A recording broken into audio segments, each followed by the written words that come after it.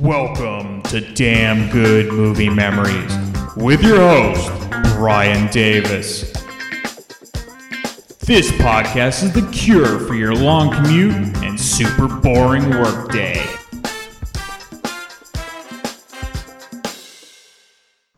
All right, this week we have a very special episode of Damn Good Movie Memories. It's almost like one of those crossover TV episodes from the 1980s. It's like Simon and Simon guesting on Magnum P.I. or vice versa. We have the dynamic duo from the Rock and Metal Combat podcast this week. The amazing Dr. Fuck, Ralph Biera, finally makes his Damn Good Movie Memories debut. So welcome, Ralph. Thank you so much, and thank you so much for mentioning me before my coattail rider. And he's alluding to him, but he's definitely not a coattail rider. It's returning again to Damn Good Movie Memory. It's the hilarious and talented Wadzilla. Ian Wadley is back. Oh, yeah! Hey, man, now that I think about it, I'm riding Ian's coattails because he was on this show first. That's right. 3 times. All right, hold on. Let me get into character. I'm going to be like Ian Wadley on the Rock and Metal Combat podcast. Let me become Ian's bitch. Hold on. All right, I'm ready. Okay, goodbye. I like that. That's funny. Okay, bye. You're a YouTube sensation. That's right. So also, Ralph has his very own radio show every Thursday night, 8 p.m. Eastern, I believe, along with his excellent Viera Vault that you have to check out. And in addition, you have to check out his band Thrash or Die, which is tremendous. Thank you, man. And no problem. I own both the CDs. I'm looking forward to a new one coming out soon, I think, right? No, but it will be coming out, but it won't be soon. Okay. So be on the lookout. It'll be out when it's out. And then, of course, Ian also has his excellent Wadzilla World radio show every Saturday morning starting at 11 a.m. Eastern. Diverse music. He'll play anything as long as you name the band, but he'll pick the song, and it's always a lot of fun. I love Ian's show. Ian's show is fucking awesome.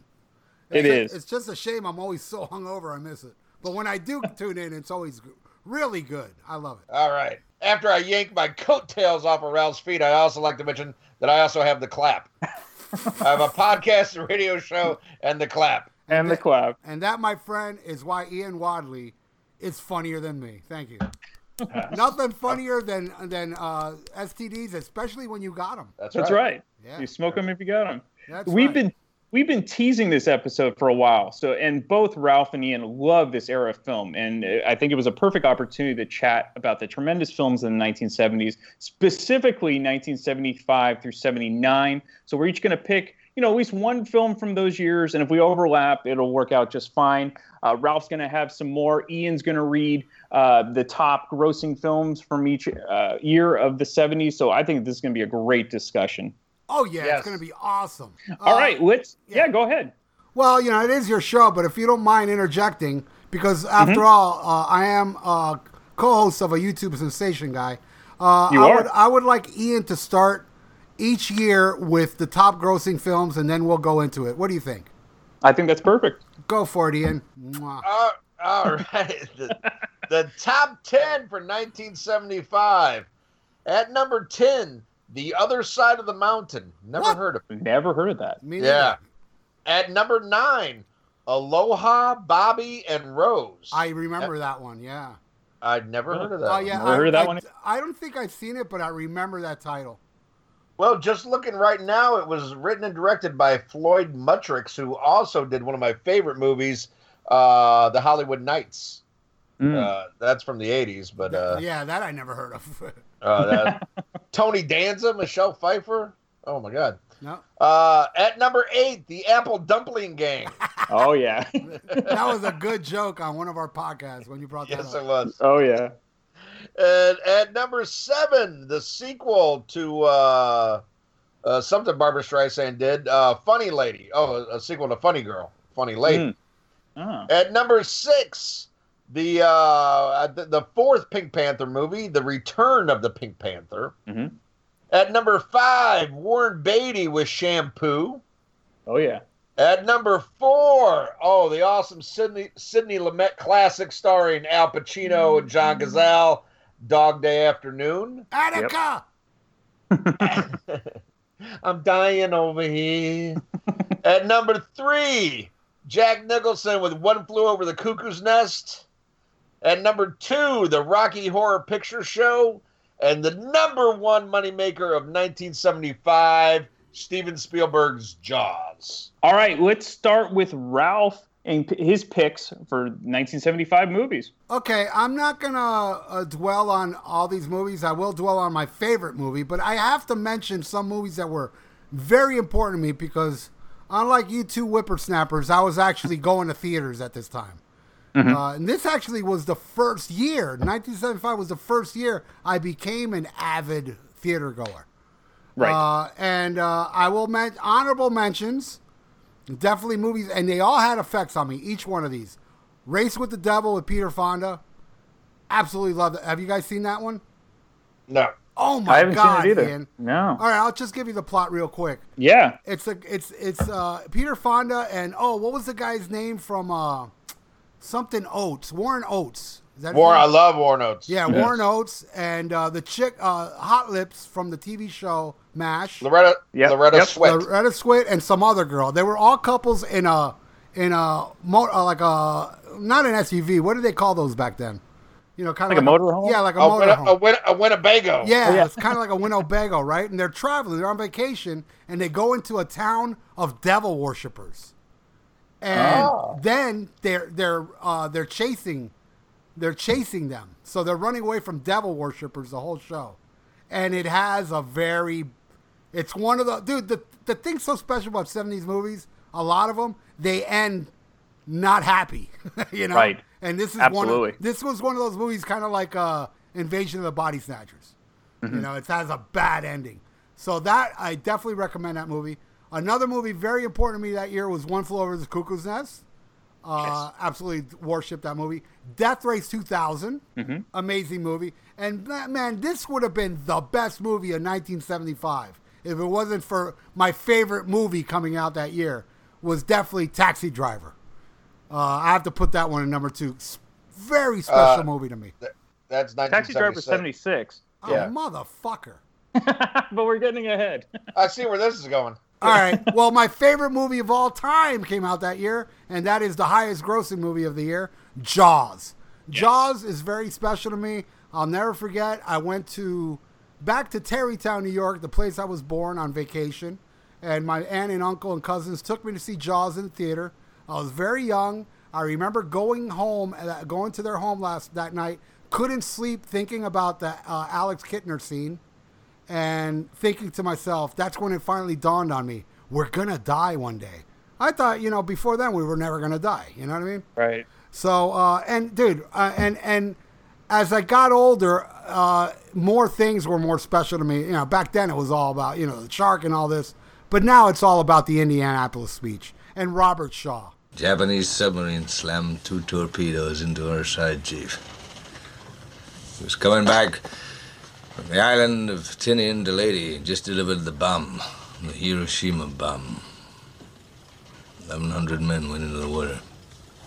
The vessel went down in 12 minutes. Didn't see the first shark for about half an hour. Tiger, 13-footer. You know that when you're in the water, Chief? You tell by looking from the dorsal to the tail. What we didn't know was our bomb mission had been so secret, no distress signal had been sent. They didn't even list us overdue for a week. Very first light, Chief. Sharks come cruising. So we formed ourselves into tight groups. It's kind of like old squares in a battle, like you see in a calendar, like the Battle of Waterloo, and the idea was shark comes to the nearest man, that man he starts pounding and hollering and screaming. Sometimes the shark would go away. Sometimes he wouldn't go away. Sometimes that shark, he looks right into you, right into your eyes. The thing about a shark, he's got lifeless eyes, black eyes, like a doll's eyes. When he comes at you, he doesn't seem to be living until he bites you. And those black eyes roll over white, and then you hear that terrible high-pitched screaming. The ocean turns red. Despite all the pounding and the hollering, they all come in and they rip you to pieces.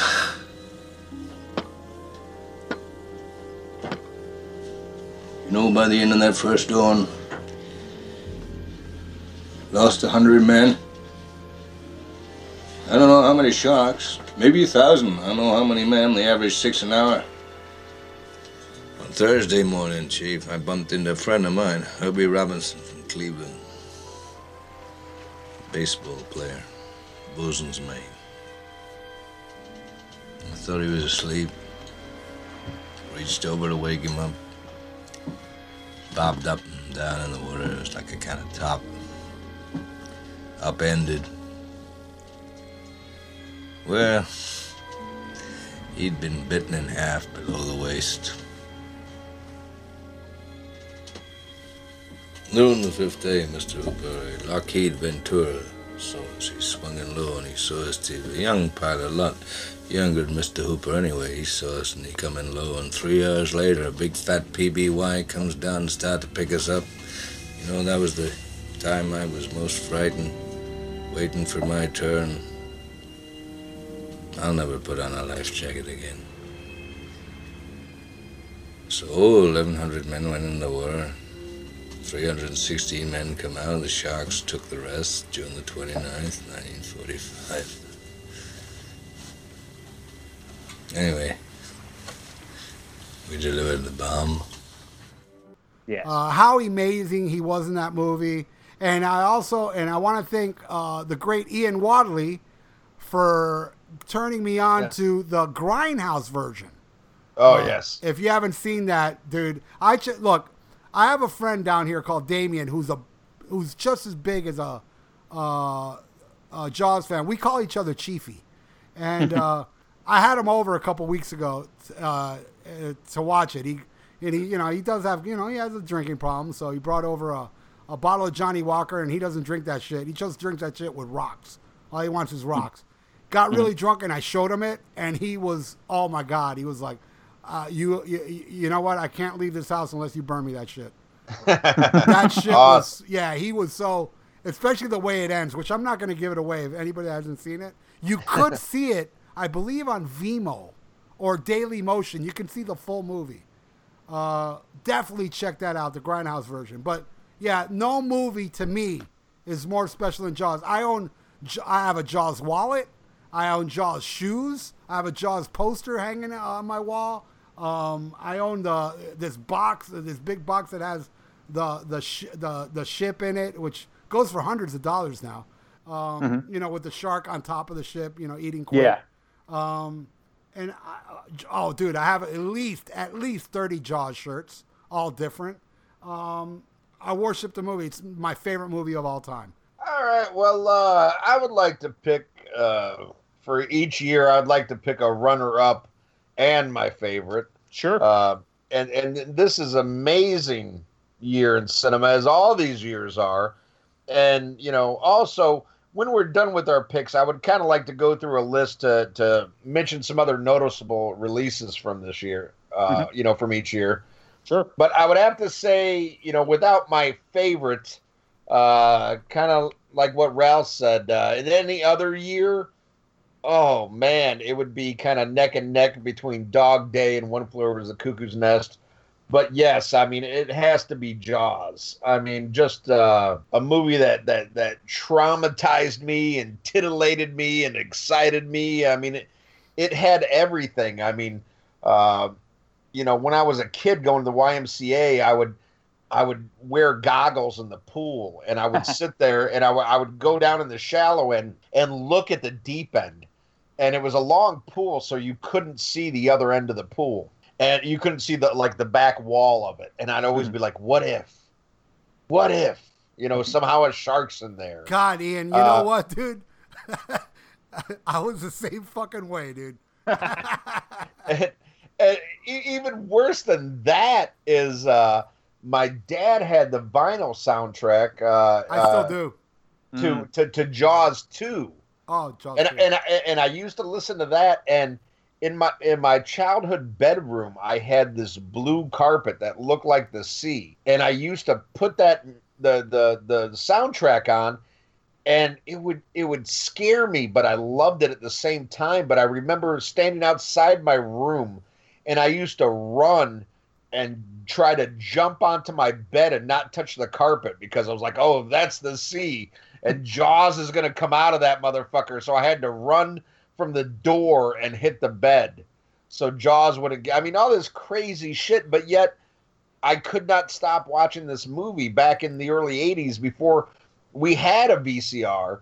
There used to be places you could go and rent a VCR. Right. And you could rent tapes. And I mean, that was a big deal. Like if it was a weekend we were renting a VCR, there was 3 movies that I always wanted. And that was Jaws, Grease, and Psycho. And I mean, it's just one of these, I mean, I can't really remember my life without this. And, you know, it also reminds me, I mean, you know, taking me back, it reminds me of Ralph's mother, because that's the only other thing I know that can go down with 3 barrels on it. But,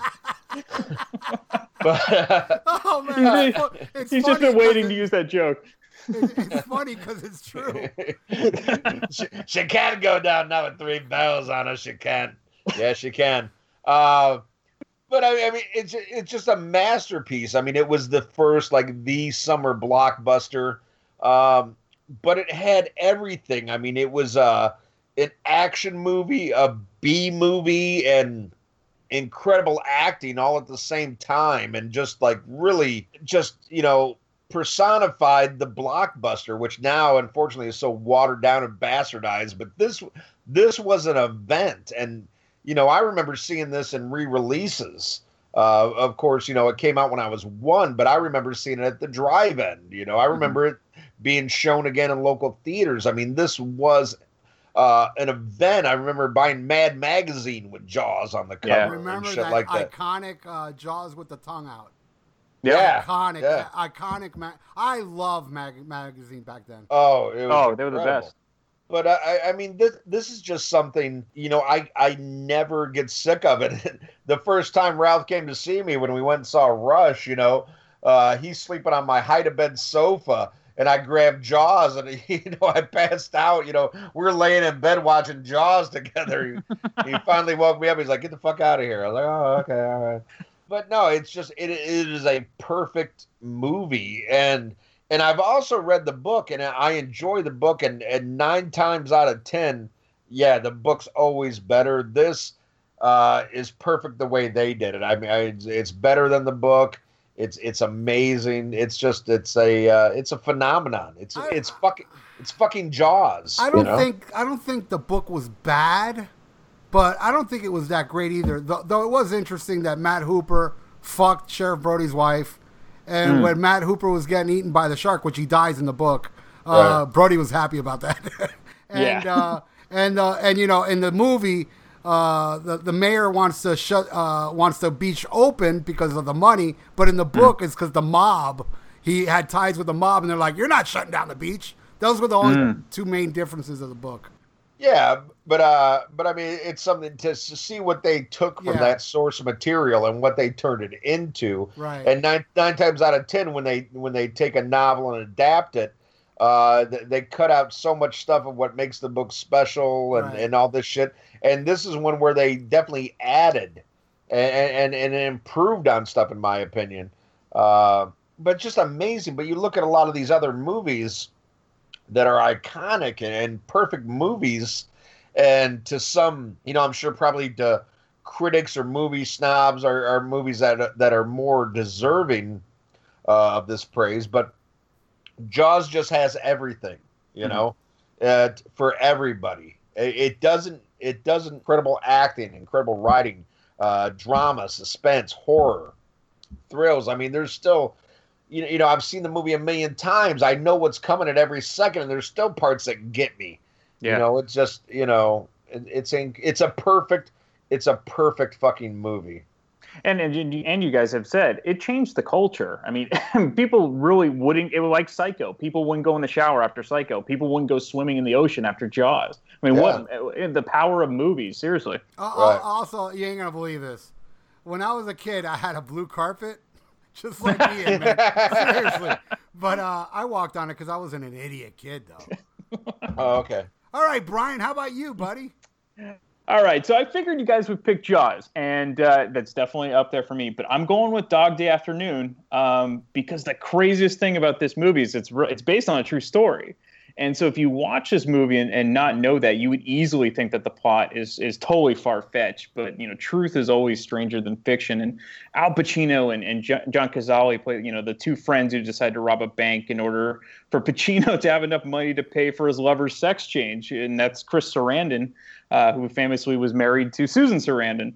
And they have a third accomplice. That was Gary Springer, and they kind of, rounded out the crew. But the problem is that none of these guys had any experience in robbing banks, and so it's just a comedy of errors the entire movie, and it should have just been an in-and-out job, and it turned into a huge hostage situation, and the news, started covering it, and just a chaotic scene. And it was amazing that John Cazale, how many great movies he starred in a pretty short career, because this was his second to last movie before he died of lung cancer, and then his last movie was Deer Hunter. And, Pacino in the 70s was like untouchable.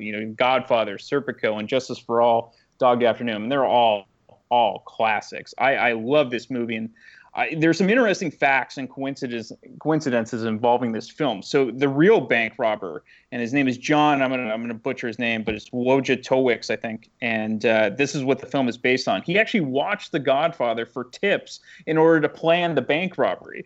And of course, Pacino and Cazale were in The Godfather. Cazale's character in the film actually tells one of the bank tellers that he shouldn't smoke because they could get cancer, and that's why he doesn't smoke in the film. But of course, in real life, John Cazale was a huge chain smoker, and he ended up dying of lung cancer because of it.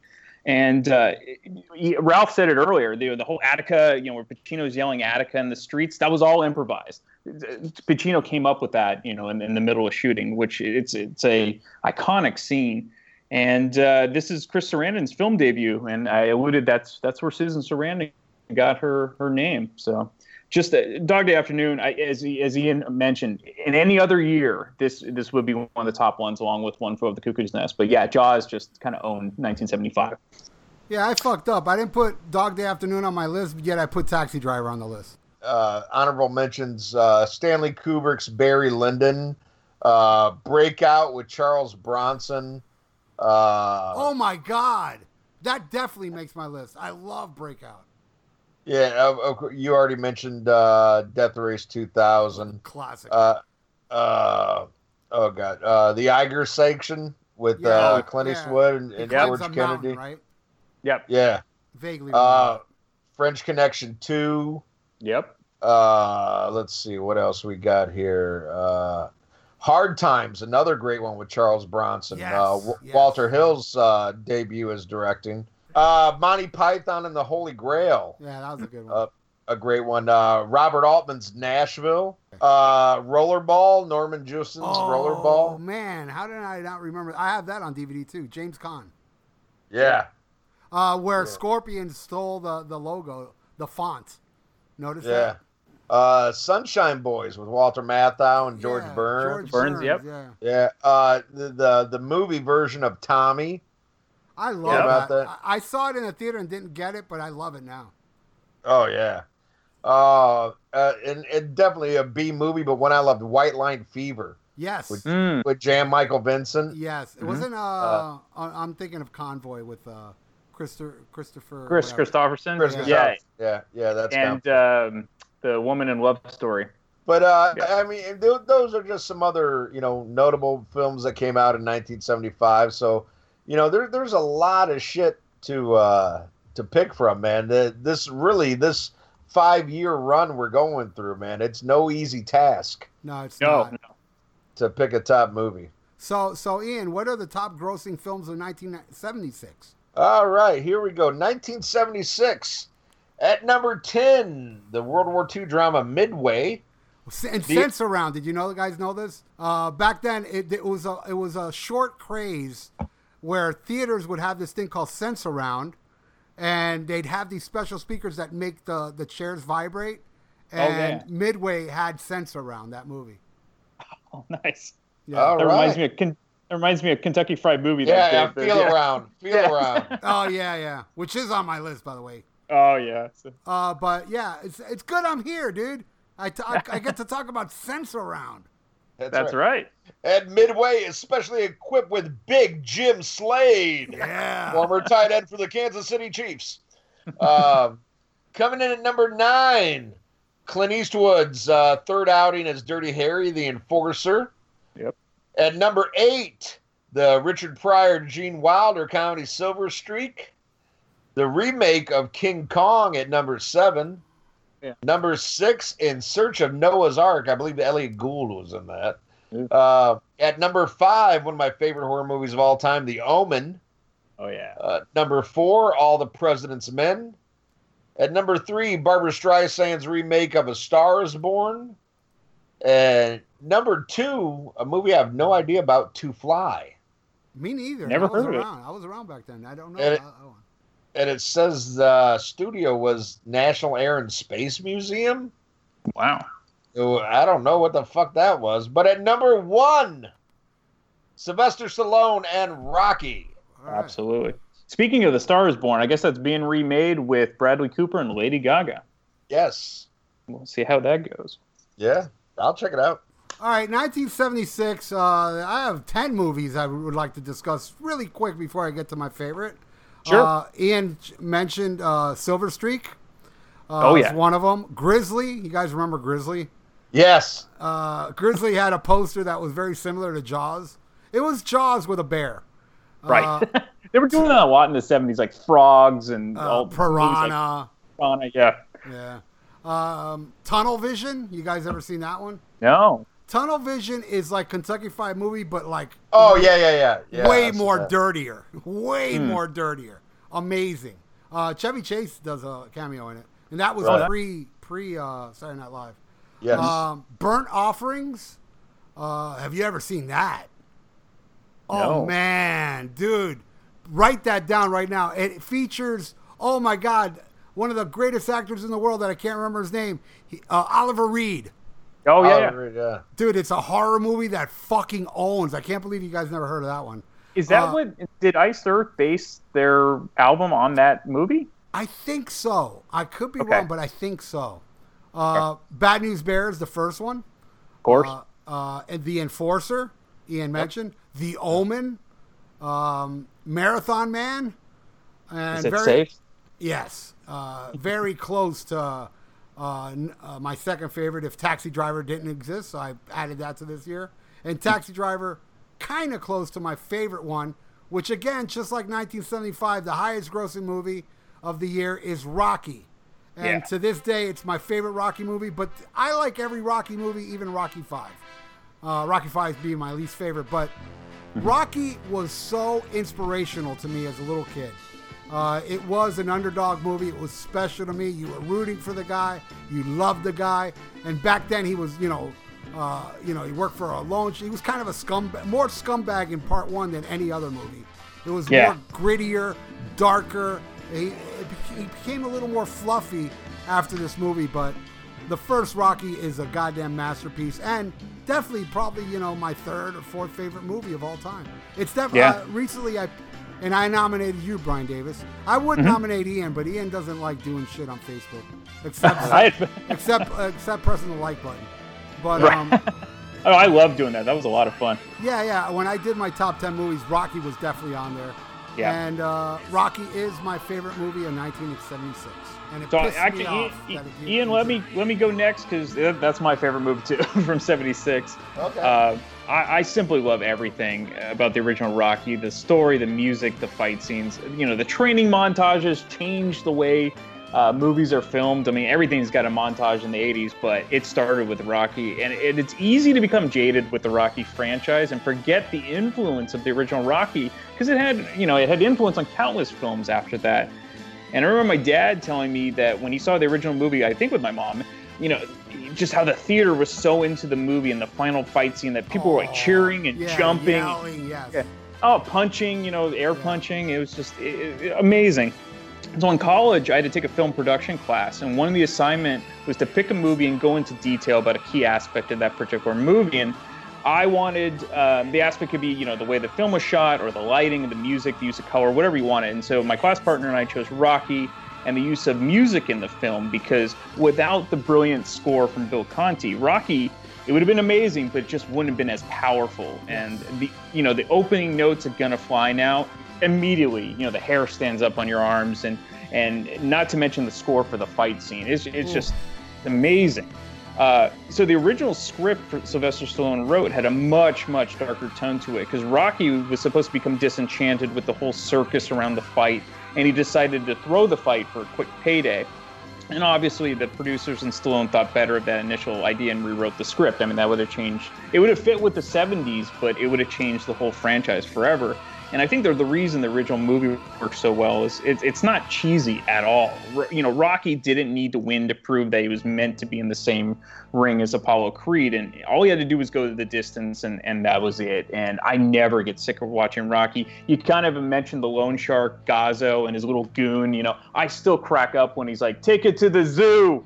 You know, yeah. It's like, I heard retards like the zoo. Yeah. It's all stuff like that. Burgess Meredith. Oh, he's so good. Dude, Shining. That scene where he goes to apologize to him.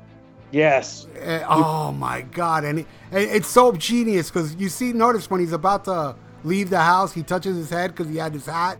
That's brilliant acting, man. Oh, it brilliant is. Acting. And actually, so when he kept going to you think my house stink? Actually, the house really did stink. I guess there was something wrong with the plumbing and everything. So that was kind of improvised there too. Just brilliant all the way around. I love Burgess Meredith.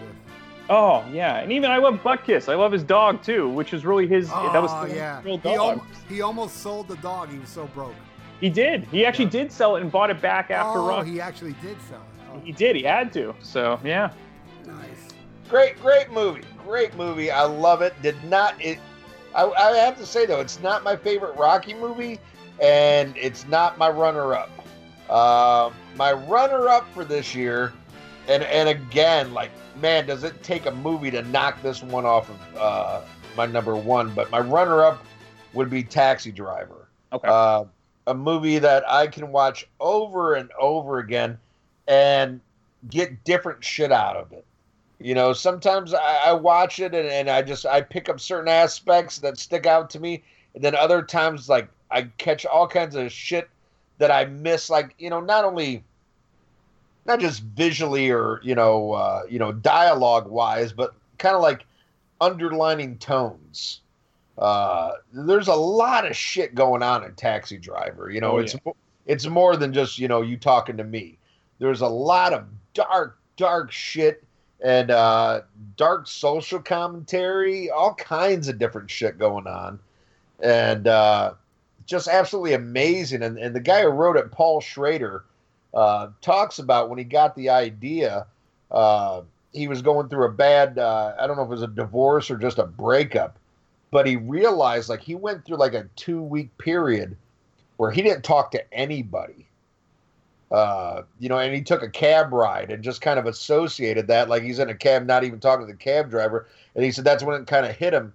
He hasn't talked to anybody in 2 weeks. He's just been getting fucked up and, fighting wars in his own mind. And just brilliant direction by Martin Scorsese. What a cameo by Scorsese. Talk about dark. Yeah. Oh, God, yeah. But, and I mean, he's done so many, a lot of people go to Mean Streets and stuff. And I got to tell you, I like Mean Streets. I like it. Mm-hmm. But to me, I mean, that's where he really shined, was Taxi Driver. That's where he became the Scorsese I know and love. Absolutely. But as much as I love Taxi Driver, hands down, a movie, since the first time I saw it, I've been fascinated with him. And again, it's something that every time I watch it, I get more and more out of it. And I see how it just kind of predicted the future and shows like where we really are now. And my favorite movie by fucking far for 1976 is Network. See, I was preparing for this. I watched it a couple months ago because I had a feeling you're going to watch it. I'd seen it years ago, but I wanted to refresh it. And my God, it holds up better now almost than it did then. then. Yeah.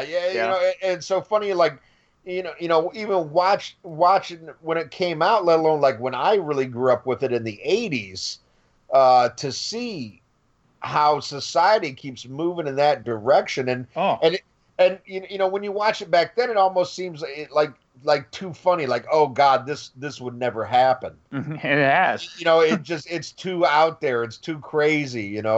But no, I mean that's really what we've evolved or devolved into. As a society and what entertainment is to us. And the acting is just, bar none. I mean, they won every category except for supporting actor. Jason Robards won for All the President's Men, which, great performance. But Beatrice Straight won for Best Supporting Actress. Faye Dunaway won for Best Actress. And Peter Finch won for Best Actor, which he was the first actor to win. And I think only the second actor. Well, I mean, there's only been another actor who's won. They died before the fucking Oscars and shit. Right. But I mean, it's just it's mind blowing, and I think it says something to how good it was that it's something I could get as a kid, and it just grows and grows with what it means to me now. And I mean, and you got to give so much credit to Patty Chayefsky for the screenplay. Yep. And Sidney Lumet's direction. I love Sidney Lumet. It's just an incredible movie. Incredible. I don't know, just everything about it. Like I said, it's so surreal, but it now in the society we live in, it's so real. It still resonates with me, and I wish more people would get turned on to it, man, because it's incredible. Well, I'll make this brief, and I want to keep this brief. When we did the Vieira Vault, this was discussed. Network, and what was the other movie that you guys talked about with Gene Hackman? The Conversation? Yeah, The Conversation. Yeah. I ended up renting them both on Netflix because of recommendation of both of you. And just to, not to be a bummer, but I couldn't get into either of them. They both bored me to tears. The only thing I liked was when Peter Finch lost his mind in Network, when I'm not going to take it no more. I thought that was, and then, everybody yelling out their window. I did like that scene, but I thought the rest was just so plotting and so talking in rooms and this and that and fire this guy. Oh, now he's got a lot higher rating. It was just really, boring to me. And The Conversation I even found more boring. I get that for The Conversation. The Conversation is really, it's very deliberate. Like they take their time with things. Yeah, it was taking forever. Both movies were like just boring the hell out of me. But then again, I like the song "We Are One" by Kiss. So check out those movies if you like quality.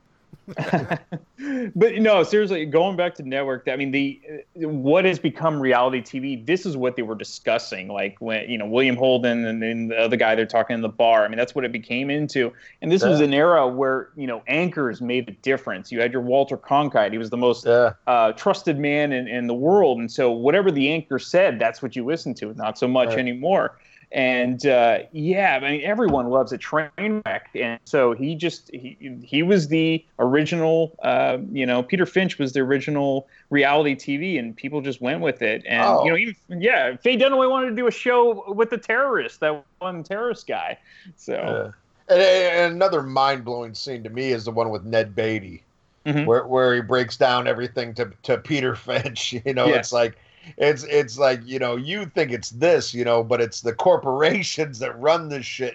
That's what keeps America going. And it's just so like, in the middle of all this, what's entertainment and what the people want, for you to see the real dirt underbelly of it all, it's just an amazing scene. And then, like, there's a scene where they meet the radicals, and then the communists and the radicals, and you realize that they're in the business as much as they had a corporation, basically. Oh, yeah, she's talking about points and wants them to be as big as Archie Bunker. Yeah. So, I mean, it is a really well-done film. But Rocky's still my favorite, but I totally appreciate Network and all it stands for. No problem. So what are the blockbusters of 77? Yeah. Well, wait. We got to list some other notable films from 1976. Okay. Assault from Precinct 13 by John Carpenter. That's a great one. Breaking Point with Bo Svensson, Robert Culp. Any of you guys ever seen that one? Nope. That sounds familiar. It's a real good crime drama. Ooh, I'll check that out. That one. Car Wash. Yeah, Car Wash was I remember that one. Yeah, with Richard Pryor as a cameo. Yeah. And George Carlin too. Yeah, George Carlin. Yeah. Carrie. Brian De Palma's Carrie. Yep. Yeah, Not so much. I think the movie ends really good, but boy, that one drags out. Yeah, I know it's much loved, but I'm not really that big into Carrie. One I really like, The Eagle Has Landed. Has anybody seen that? Oh, with, yes. Michael Caine and Donald Sutherland? Mm-hmm. Yes, I have. I like that one. Another one, Alfred Hitchcock's final film, Family Plot. Nope. I like that one. My favorite later era of Hitchcock is Frenzy. I love Frenzy. Yeah, really good. Yeah, Frenzy's a good one. The remake of King Kong was a big one that year too, with Jessica Lange and Jeff Bridges and Charles Grodin. It was huge. I wasn't too great into that. I saw it in the theater. Didn't really love it that much, but it was a huge movie that year. Oh yeah, absolutely. David Bowie and Nicholas Roeg's Man That Fell to Earth. Mm-hmm. Missouri Breaks with Marlon Brando and Jack Nicholson. A comedy I really loved, Murder by Death. You guys see that one? Peter Sellers, David Niven, Maggie Smith, Alec Guinness. Yeah, it was kind of like a Clue type movie, right? Yeah. It was Neil Simon wrote it, but yeah, it was making fun of that.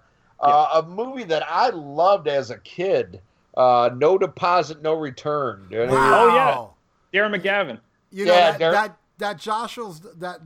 that jostles my memory bank. I do remember that title of the movie. Yeah. I don't remember the movie. Yeah. Yeah, David Niven, Darren McGavin, Don Knotts. Yep. It was like a kids movie, but I really dug it. The Outlaw Josie Wales. Yes. Oh yeah. Great one. Yep. That was a good one. Let's see what else came out that year. Scroll the Shaggy DA. Oh, I do like that one. That's a Disney movie, isn't it? Yeah. Let's see. Oh, when did Freaky Friday come out? Was that 76 too? No, not this Maybe year. 77. Okay. Charles Bronson and St. Ives. Oh yeah. Bronson was a lot of good 70s movies. Yeah. Also, Stay Hungry with Jeff Bridges, Sally Field, and Arnold Schwarzenegger came out that year. Sally Field and Sybil. Oh yeah.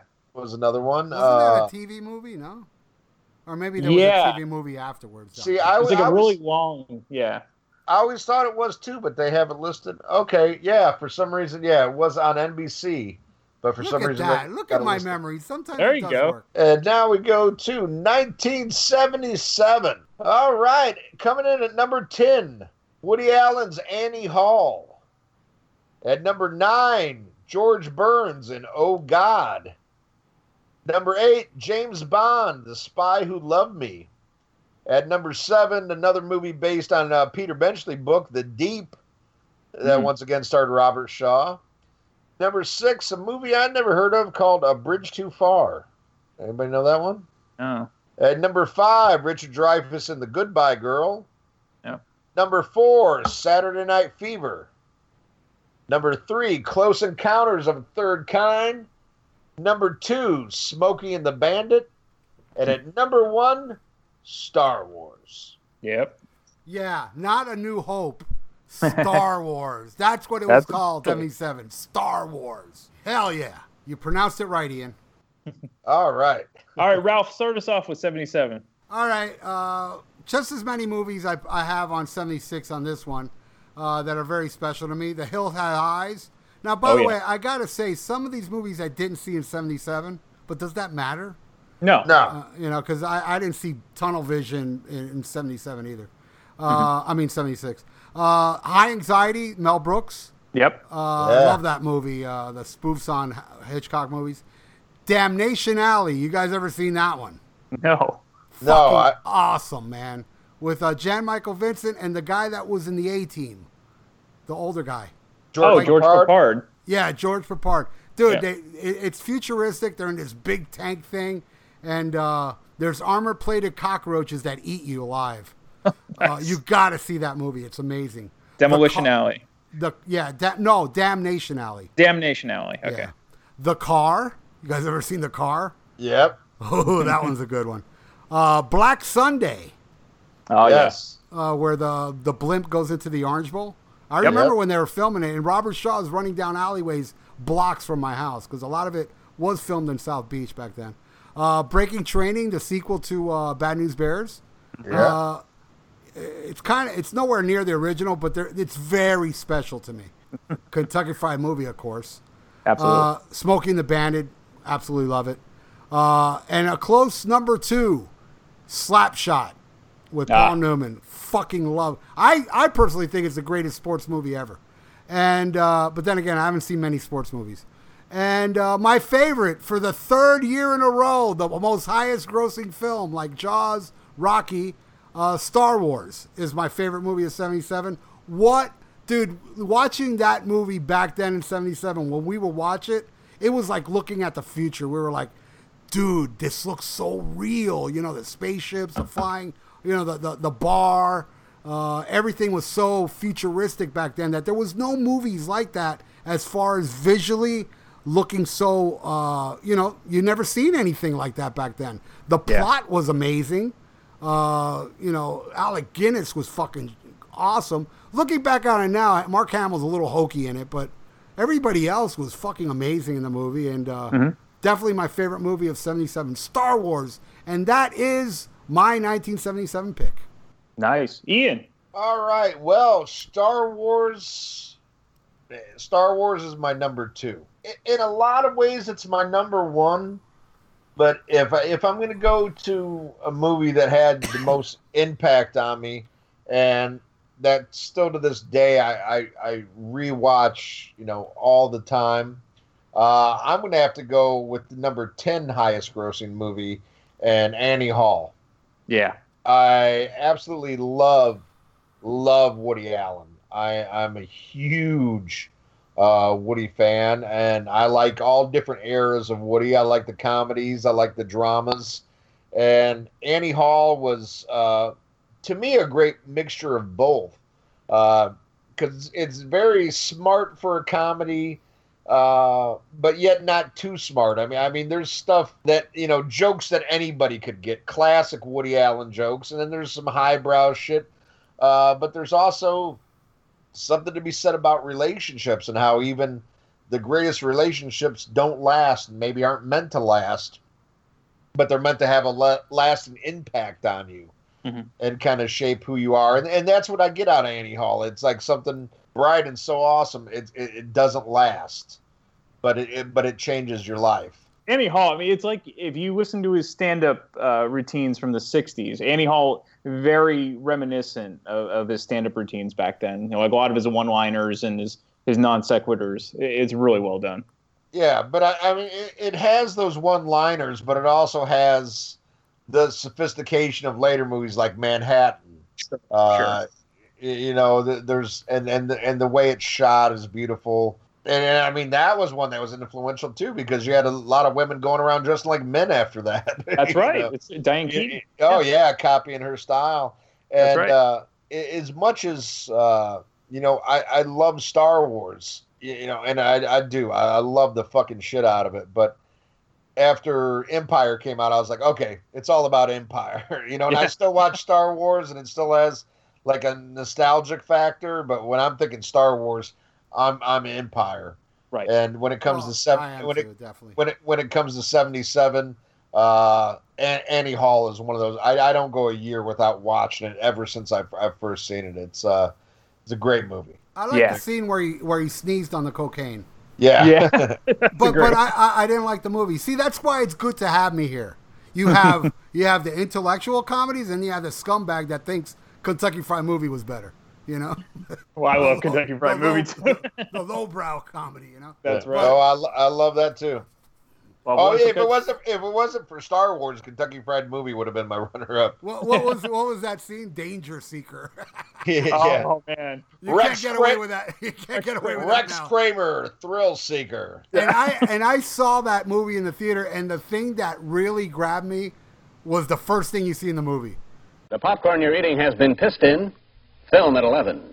Seen that as a little kid, and it was beautiful because back then we would go to this cheaper theater that the guy that would take your ticket would never ask for ID. I saw The Exorcist back then when it came out and all that shit.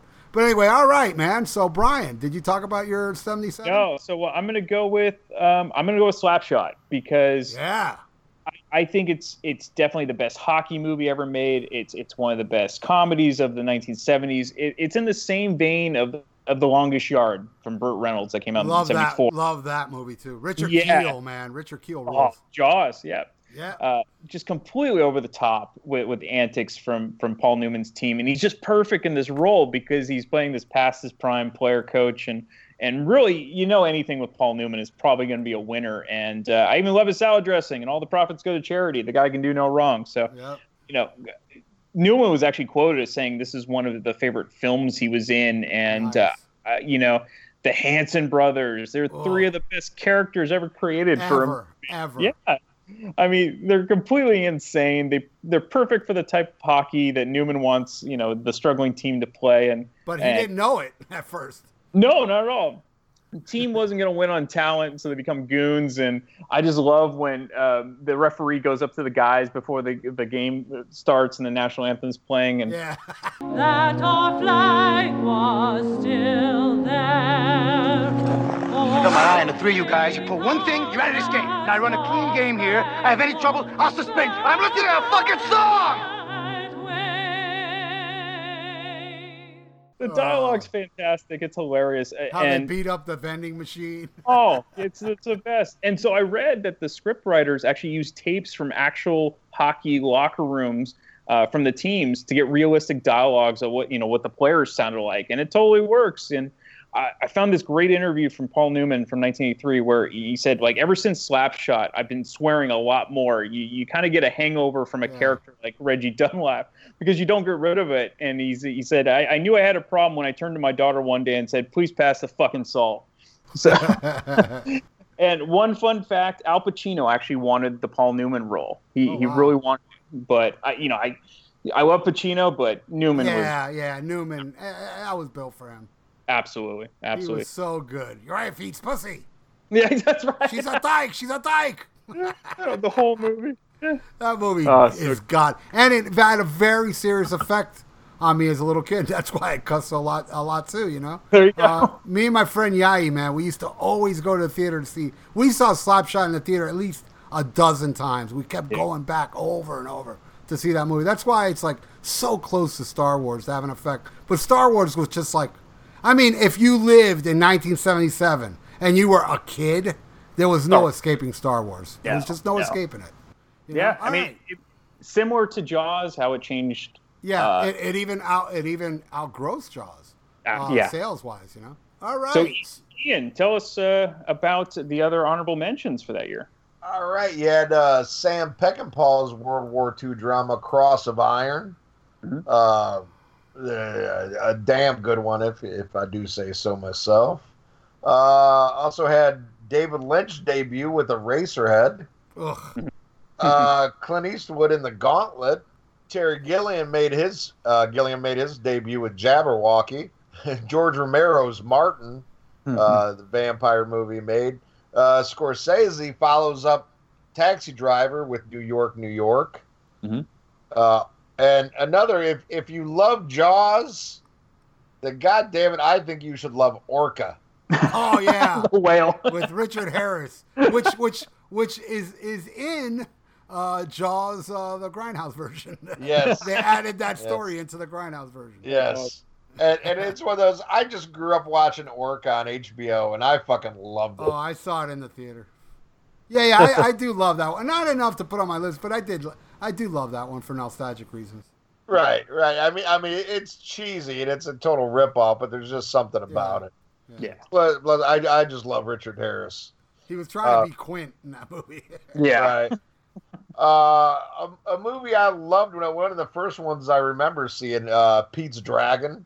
Oh yeah, Disney movie. Yep. Yeah, was Mickey a big Rooney.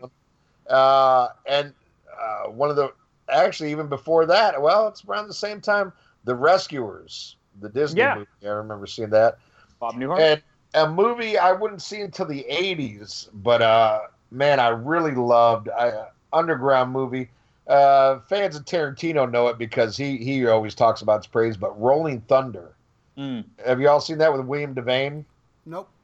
I haven't. Oh man, about a Vietnam vet that comes back and finds out his wife's cheating on him and has an accident where his hand gets ripped off and he gets a hook on his hand and starts taking some revenge. Oh wow, I did see that. I vaguely remember that.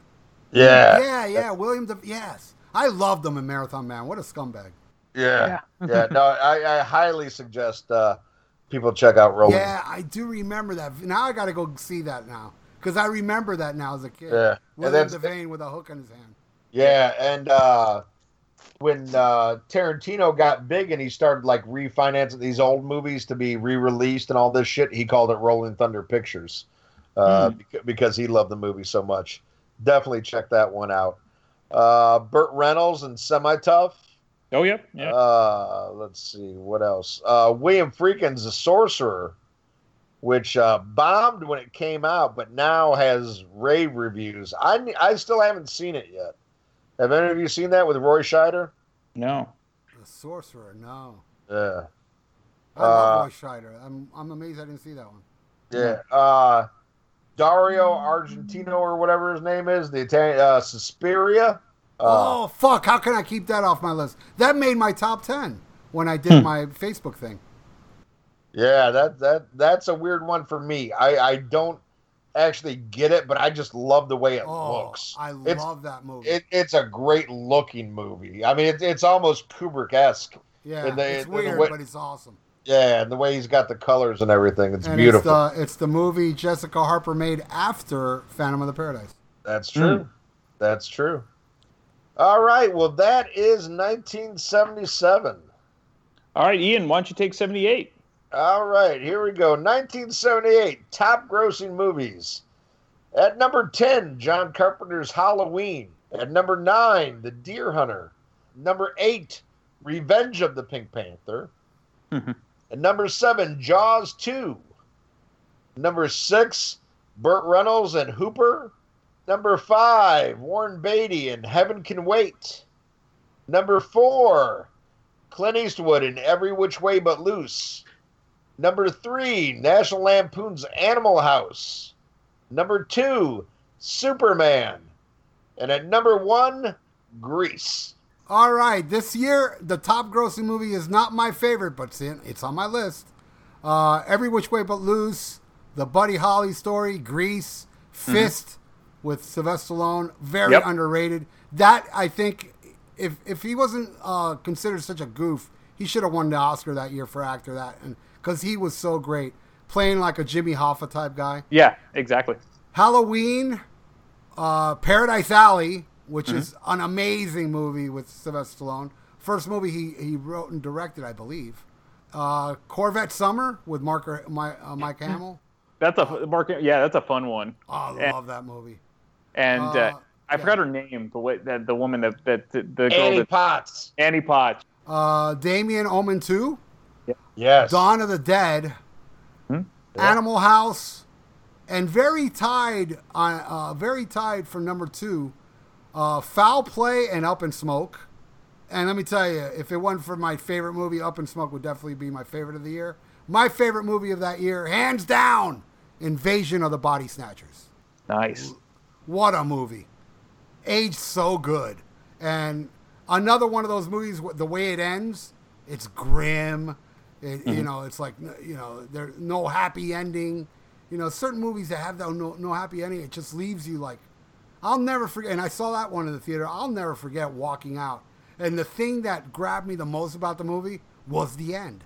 Was the way it ended, the close-up on the mouth. It's just, oh my God, it was so good. And it was, when I first saw it, didn't expect it. I thought Donald Sutherland, if you haven't seen it, then lower the volume now. I thought if they haven't seen it yet, then fuck them. Then fuck it, I'll spoil it for them. Yeah. He really did look like he wasn't a pod guy at the very end. I thought he was like, trying to fool everybody still. And then when you found out he was, it was like, fuck. Yeah. And man, I mean, I still watch that movie now, and the hair raises during that scene. And Leonard Nimoy was amazing. The most smartest pod guy on the planet. And it was just, what a fucking amazing movie. Who played the Fly?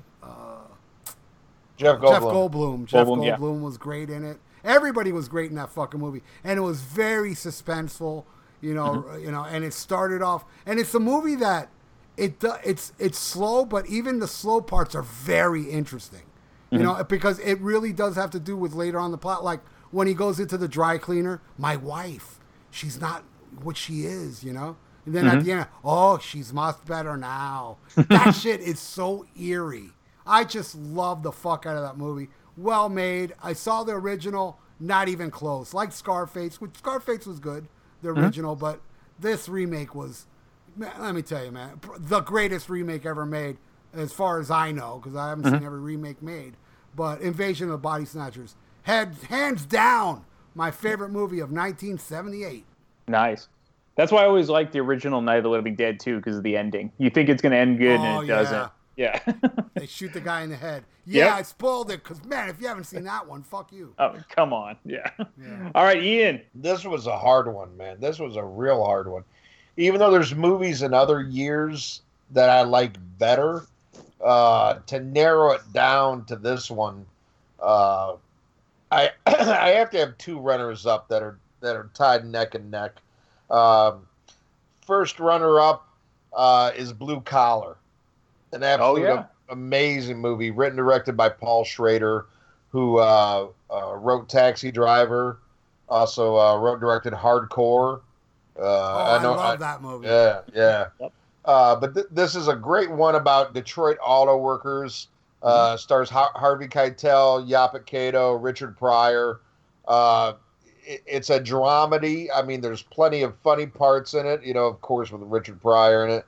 But, there's also some really great dramatic scenes. And to me, it tells a really, really important story about the workforce and, always pay attention to who's really fucking you. Yep. A great, great movie not enough people know about. I think now, I don't think it's ever been released on Blu-ray. And it had a real short run on DVD. And as soon as it came out, I bought a copy. And now I've seen copies go for like $300. And yeah. I just wish somebody would put out like an affordable Blu-ray, because more people need to see this movie.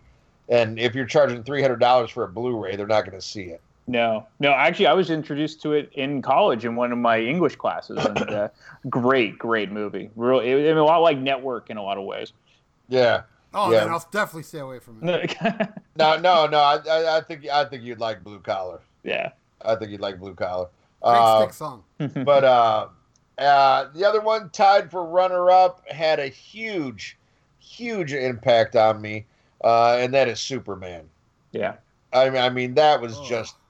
Holy shit, was that good. Christopher Reeve, and I got to meet Christopher Reeve a few years later, and I saw him in real life, and I didn't know no Christopher Reeve. I just kept calling him Superman. Superman, and that movie was just, oh my God, was it fucking, to a little kid, that was everything. And I thought Gene Hackman was incredible as Lex Luthor, and, Ned Beatty as his sidekick. And, oh my God, I had such a crush on Margot Kidder. She will always be Lois Lane. I remember when they did that reboot, that Superman Returns. Mm-hmm. Oh God, I can't remember who the fuck it was. They had Kate Bosworth. I think, right? Yeah. Oh, get the fuck out of here. Yep. Look like a 12-year-old fucking pixie. No, Lois Lane was a woman. Lois Lane was Margot Kidder, who just passed away. Yep. But man, Superman. Oh man, what an incredible fucking movie. I still think, to this day, as much as I love Dark Knight, I still think Superman 2 is the greatest superhero movie ever made. Oh, I agree. Absolutely love that one. But Superman 1, I mean, it was the first, much like how Ralph talks about, Star Wars, and like, everybody loves Empire, but, the impact of Star Wars, that's how I was with Superman. Even though I love Superman 2 more, there's just the original will always be the one. I mean, there's just so much magic there. Did you pick up the Blu-ray that has the entire 3-hour original TV showing that they showed? I have. I've wanted to get the box set. I just never. It's always so fucking expensive. But I wanted the one that had like both cuts of Superman 2 and all the other shit. But it's one of those. It's like always like fuck. Do I have $80 to piss away this week? No. But I definitely recommend getting the TV special version of Superman. It doesn't. There's some scenes I'd never seen or I hadn't seen in years. It's just like extended cuts of like Smallville. I think you'd really like it. I want to talk about Superman, the first one. They had a brand new theater in Hialeah, Florida, where I was raised, and it was the top of the line theater, which is still there now, playing like cheap movies. Because it's not, looking at it now, it's fucking a cheap-ass theater. But back then, it was top of line. And when they opened it, it was a twin theater, but one of the movies was Superman. So it was like, let's go to the new theater and see Superman. The line, I never stood in a line so long to see a movie. And I only remember Marlon Brando with a white wig and Superman grabbing Lois Lane and flying around the earth a million times to bring her back to life. Yeah. I don't remember liking it though, but I'm telling you, I didn't like The Shining the first time I saw it, so I am going to revisit that one. But Superman 2, because of you guys on the last episode, I had the opposite reaction. Though I do kind of remember the movie, but I had the opposite reaction. I absolutely love that movie. My favorite line: "What I do now, I do for the sake of the people of the world. But there is one man here on earth who will never kneel before you." Who is this imbecile? Where is he? I wish I knew.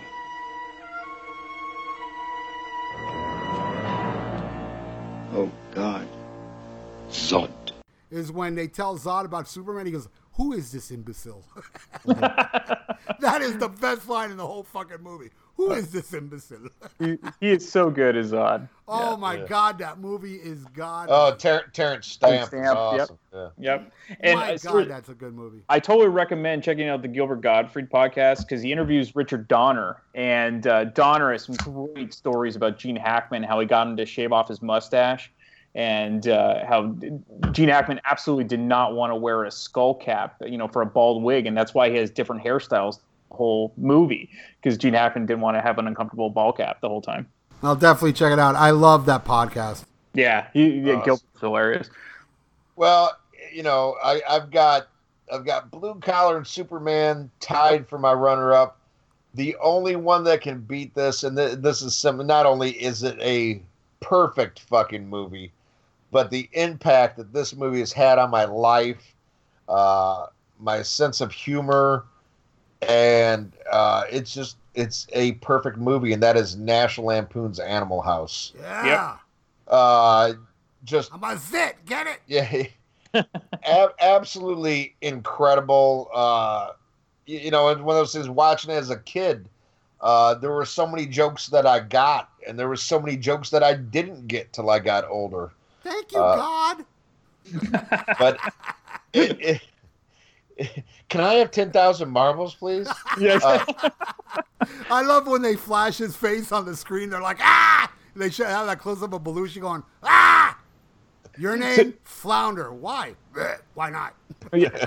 So the woman that sold the Flounder all those marbles, that was his actual wife. Or it became his actual wife. Yeah.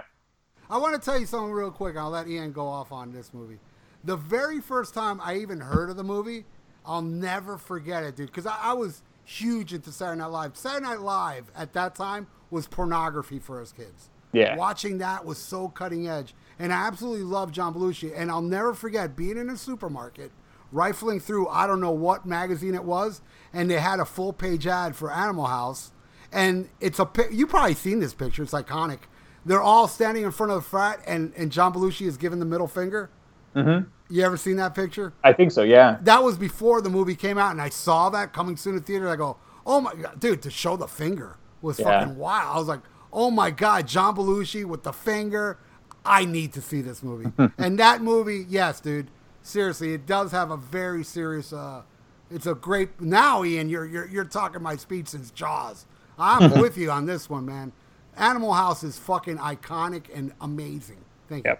Oh yeah, it's the three most influential comedies, in my life are Animal House, Caddyshack, and Airplane. Yeah. Is like, the trifecta for me. And but this one, man, it's so quotable. Just can watch it over and over, and just I love the way they did it too. It's almost like an X-rated American Graffiti. I thought it was kind of it's kind of daring though in the late 70s. Like, hey, we're gonna take this back to the early 60s, not even like the wild 60s, but like the the Kennedy 60s. Yeah, right out of the 50s. Yeah, the Beatles. Yeah. Yeah, and to make it that dirty and you mind if we dance with your dates, and yeah. Was it over when the Germans bombed Pearl Harbor? Hell no. And it ain't over now. What do you expect us to do, you moron? That one line. Yeah. The one line he had was great. Everybody thought the stork had brain damage.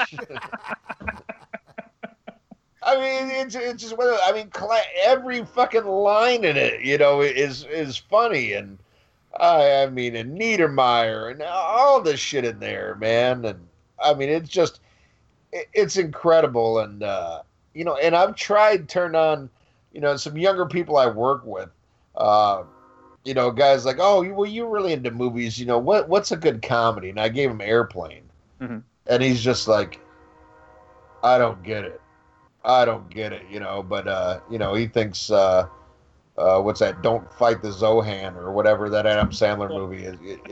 He thinks that's the funniest movie ever made, and he thinks Airplane was dumb. I was like, oh, timeline is everything. Yeah, I was like, what can I do? What can I do? But I mean, it's just that's timeless for me, and that's comedy just at its finest. I mean, an all-star fucking lineup. And when that car hits the bleachers and that scene of everybody flying in the air, I mean, that vision still makes me laugh. Fuck, I still giggle when I see Donald Sutherland's butt. Yeah. He's got the sweater and shit. I'm like, oh. Well, God. you know why? You know why he did that? Because Karen Allen didn't want to show her butt, so Donald Sutherland said, "Well, I'll show mine," and that made her more comfortable. Yeah. Didn't she show her tits in the bathtub? No, I guess not. No, I think only the one that did was the one she was underage in the movie, but she wasn't underage in real life. But it was Pinto's girlfriend, right? Yeah. Well, what was that when John Belushi got up on the ladder? No. Oh, that too. Yeah, that too. Yeah, but no. There was a guy when Pinto's got his hand up her shirt and she falls back and it's half Kleenex and yes. half fried egg titties. Yep. Yeah, that's right. On the football field. Right. Also in Caddyshack. Yeah. She was the Irish girl in Caddyshack. That's right. Great pick. All right, Brian. 0.0. I'm going with Animal House too. Where are the other two? Stratton and Schoenstein? We looked everywhere, sir, but... Never mind. It doesn't matter. Have you gentlemen seen your midterm grades yet? Well, they're not posted yet, sir. I've seen them. Mr. Kroger. 2 C's, 2 D's, and an F. That's a 1.2 grade average. Congratulations, Kroger. You're at the top of the Delta Pledge class. Mr. Dorfman. Hello. 0.2. Fat, drunk, and stupid is no way to go through life, son. Mr. Hoover, president of Delta House. 1.6. 4 C's and an F. A fine example you set. Daniel Simpson Day has no grade point average. All courses incomplete. Mr. Blutowski. 0.0. Now I want you to tell Mrs. Stratton and Mr. Schoenstein exactly what I'm about to tell you now. What's that, sir? You're out. Finished at Faber, expelled. I want you off this campus at 9 o'clock Monday morning. And I'm sure you'll be happy to know that I have notified your local draft boards and told them that you are now all eligible for military service. Well,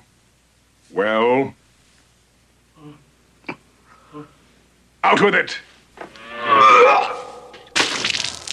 So, yeah, I mean, come on. I'm pretty sure I saw the Blues Brothers before I saw Animal House, but I was hooked on John Belushi after loving the Blues Brothers, and so I went back and discovered Animal House, and I rented those Best of Saturday Night Live compilation videos where you got all Belushi's greatest skits. So, looking back, my parents were seriously awesome because they would let me watch all of these movies. They didn't care about the mature ratings or any of that time, but they were just awesome. They cared more about quality than stuff like that. And favorite scene by far with the principal Dean Wormer. John Vernon is so good in Animal House. He is just so great. That scene is just priceless when he's reading all their grade point averages. And Ian covered most of it, and so did Ralph. But I have some fun trivia regarding Animal House. This is, of course, Kevin Bacon's first movie and Karen Allen's first movie.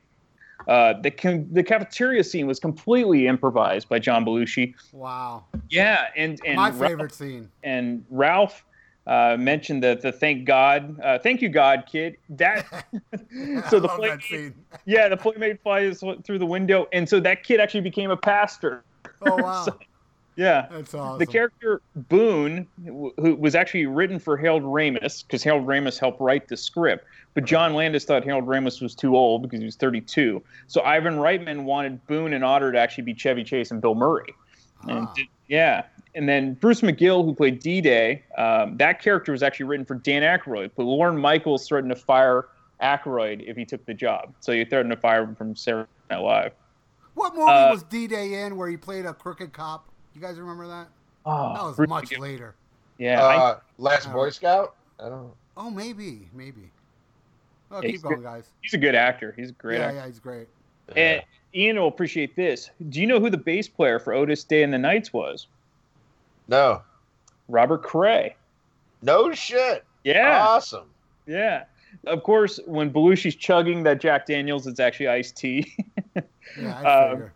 Dean Wormer, John Vernon was perfect, but Dean Wormer was actually offered to Jack Webb, who was, of course, Joe. Oh, wow.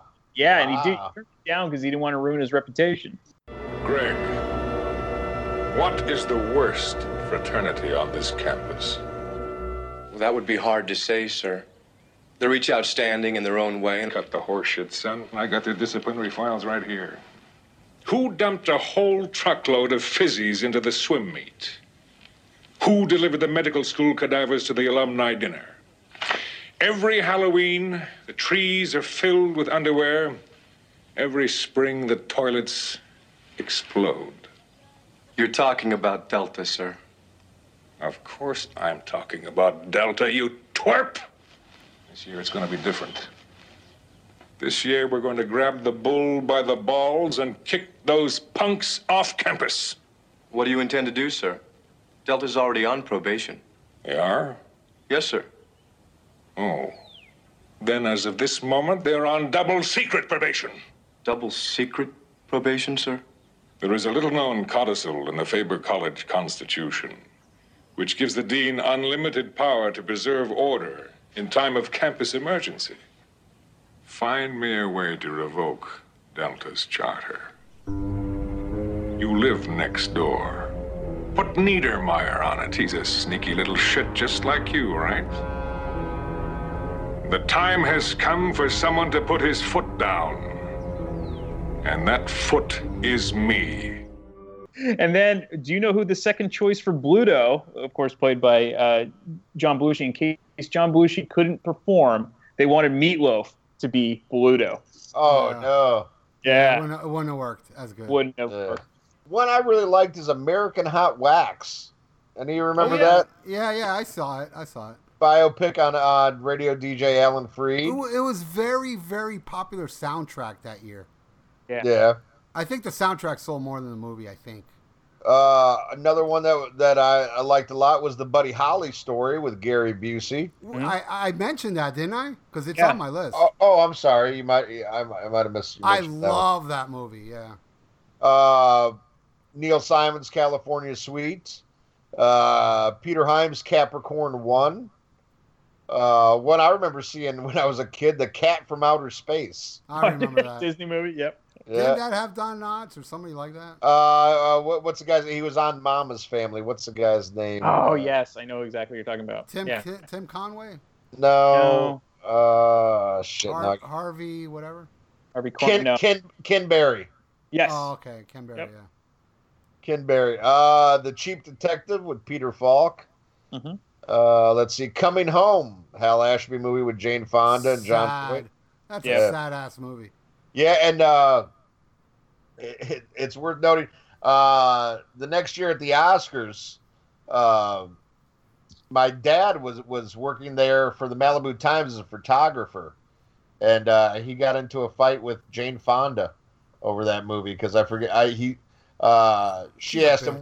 Yeah, she asked him what he thought should be. He said Deer Hunter, and she was like, "No, Coming Home," and then said she was a real bitch to him, about giving that answer. And I know you mentioned this in another year, but Convoy did come out this year, Sam Peckinpah's with Chris Christopherson. That was a big ass hit. Well, here's the gate doing 98, say, let those truckers roll, 10-4. It was such a craze of the CB radio at that time. Yeah. My buddy had one, and we used to call. And dude, my buddy had that lingo, like, hey, rubber ducky, you couldn't talk normal on a CB radio. No. You had to have all those lingos. Mm-hmm. Well, my first car that I got, the Green Bitch, was a 1977 Grand Prix. And this thing was a fucking boat, man. But it was in immaculate shape. And I knew from junior high on that it was going to be my first car. My grandmother told me, when you turn 16, this will be yours. So I used to go out there and I would clean it and wax it and do all this stuff and just imagine what it was going to be like when I could finally drive it. Well, this had a CB in it. And I'll never forget one day, me and my best friend were sitting there cleaning the car, and we're talking about, like, what we're going to do when we get our license, all the, girls we're going to fuck in the backseat and all this shit. And then we grabbed the CB, and we're like, oh, we're going to start playing, on the CB. And we're like, come back, boogerhead, and just saying stupid shit like that, and, every once in a while we'd throw in a fuck or a shit, and start giggling because we're cussing. And I'll never forget this trucker started to fucking yell, you goddamn kids, get off the fucking CB. We use this shit for work. You goddamn, I'll find where you live, motherfucker. Scared the shit out of us, man. I turned the keys off. I turned the ignition off, shut the radio off. I'm like, oh my God. What if he can find us? Holy shit, we're going to be in trouble. Oh, we were scared shitless. Yeah, the CB, that was a craze. Oh, man, it was the shit, man. I loved it. I mean, I didn't own one. My buddy did. And, you had to have, like, this antenna outside of your house on the roof with the wire going into the room. And, there was, like, 100 channels on it, and one was really popular. Oh, yeah. It was the internet of the 70s. Yeah, good point. And some other great movies. FM. That I love. Another one that was more popular as a soundtrack than a movie. Yeah. Right, but it would go on to inspire WKRP in Cincinnati. I love that show. Which was very much based on that. The Fury from Brian De Palma. Let's see, Harper Valley PTA. Oh, Barbara Eden. I saw that in the theater. I thought that came out in the early 80s, man. No. Yeah. Based on a movie based on a song. Yeah, Harper Valley PTA. Yeah, country was such a craze back then, those country bumpkin songs. Yeah, it was almost like a precursor to 9 to 5. Remember what was the movie based on a song that with Robbie Benson? Ode to Billy Joel. Oh yeah, Ode to Billy Joel. Yeah, that I almost mentioned that. That came out. That was the year before. Ode to Billy Joel. Yeah. Let's see what else came out. I Want to Hold Your Hand. I think was the first Robert Zemeckis movie. That was a good movie. Little girls trying to meet the Beatles. Yeah. Yeah. Another tearjerker that they used to show on HBO all the time. Ice Castles. Do you remember that shit? Yes. No, I don't. Lynn Holly Johnson and Robbie Benson. What was that stupid movie with Brooke Shields and that guy on an island? Yeah, Blue Lagoon. The Last Waltz came out in 1978. Band, yep. The animated Lord of the Rings. Magic with Anthony Hopkins. Oh my God, that's definitely on my list with Burgess Meredith. Yeah. Dark ass movie with the puppet. Yeah. Oh my God, I love that movie. Another great movie nobody mentioned, Midnight Express. Yeah. Oh yeah. Yep. Very dark, but man, some parts were just a little too heavy for me. Like the making out scene and shit. But the way it ends, man, where he pushes the guy against the thing where it goes through his neck, that was awesome. And he got away. And just to show that not everything was great for John Travolta in 1978, he also put out Moment by Moment with Lily Tomlin. Do you guys? Any of you guys? Never heard of that? Yes, I do, but I don't think I saw it. But I do remember the poster. I believe they were both looking at each other in the poster. Yeah. It bombed. A movie I loved, another kids movie I remember seeing, Return to Witch Mountain. Yeah, that was. I remember that one. Not as good as Escape from Witch Mountain was great. Right. But I had the biggest crush on Kim Richards. I thought she was so fucking cute. Sergeant. Hey, didn't Gus come out that year? I love Gus. Yeah, the donkey that kicked the football. Voyage. I love Gus. Gus. Sergeant Pepper's Lonely Hearts Club Band, the Bee Gees. Yeah. I'll tell you what, a good thriller. A lot of people don't talk about, The Silent Partner. Has anybody ever seen that with Elliot Gould and Christopher Plummer? No. Bank robber movie. Nobody saw it. Okay, I dug it. Another dark movie, Straight Time, with Dustin Hoffman. Any of you ever see that? No, never heard of that one. I love Dustin Hoffman. Oh, check that one out. About a guy, he plays a prisoner, just went out on parole and trying to stay straight. It's a damn good movie. Dark. The Swarm. Do you remember that one? Oh yeah, that was John Carpenter. No. One of those guys directed it. Who directed that one? Let's see. Irwin Allen. It was an Irwin Allen disaster movie. Yeah, I remember The Swarm. I may have seen it, but I'm not sure. But I remember it. Yeah. The disco movie Thank God It's Friday. Oh God.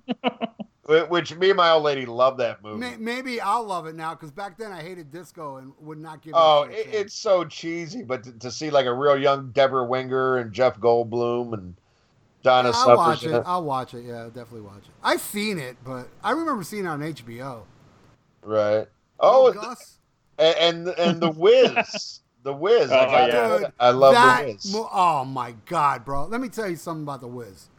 They took us out of school to see that. We all got on a bus, and the school took us to a theater to see it. Dude, that movie was so painful that toward the very end, when the black, white witch, whatever, started singing, the whole theater, all of us were like, "Oh, come on, end this goddamn movie already, man!"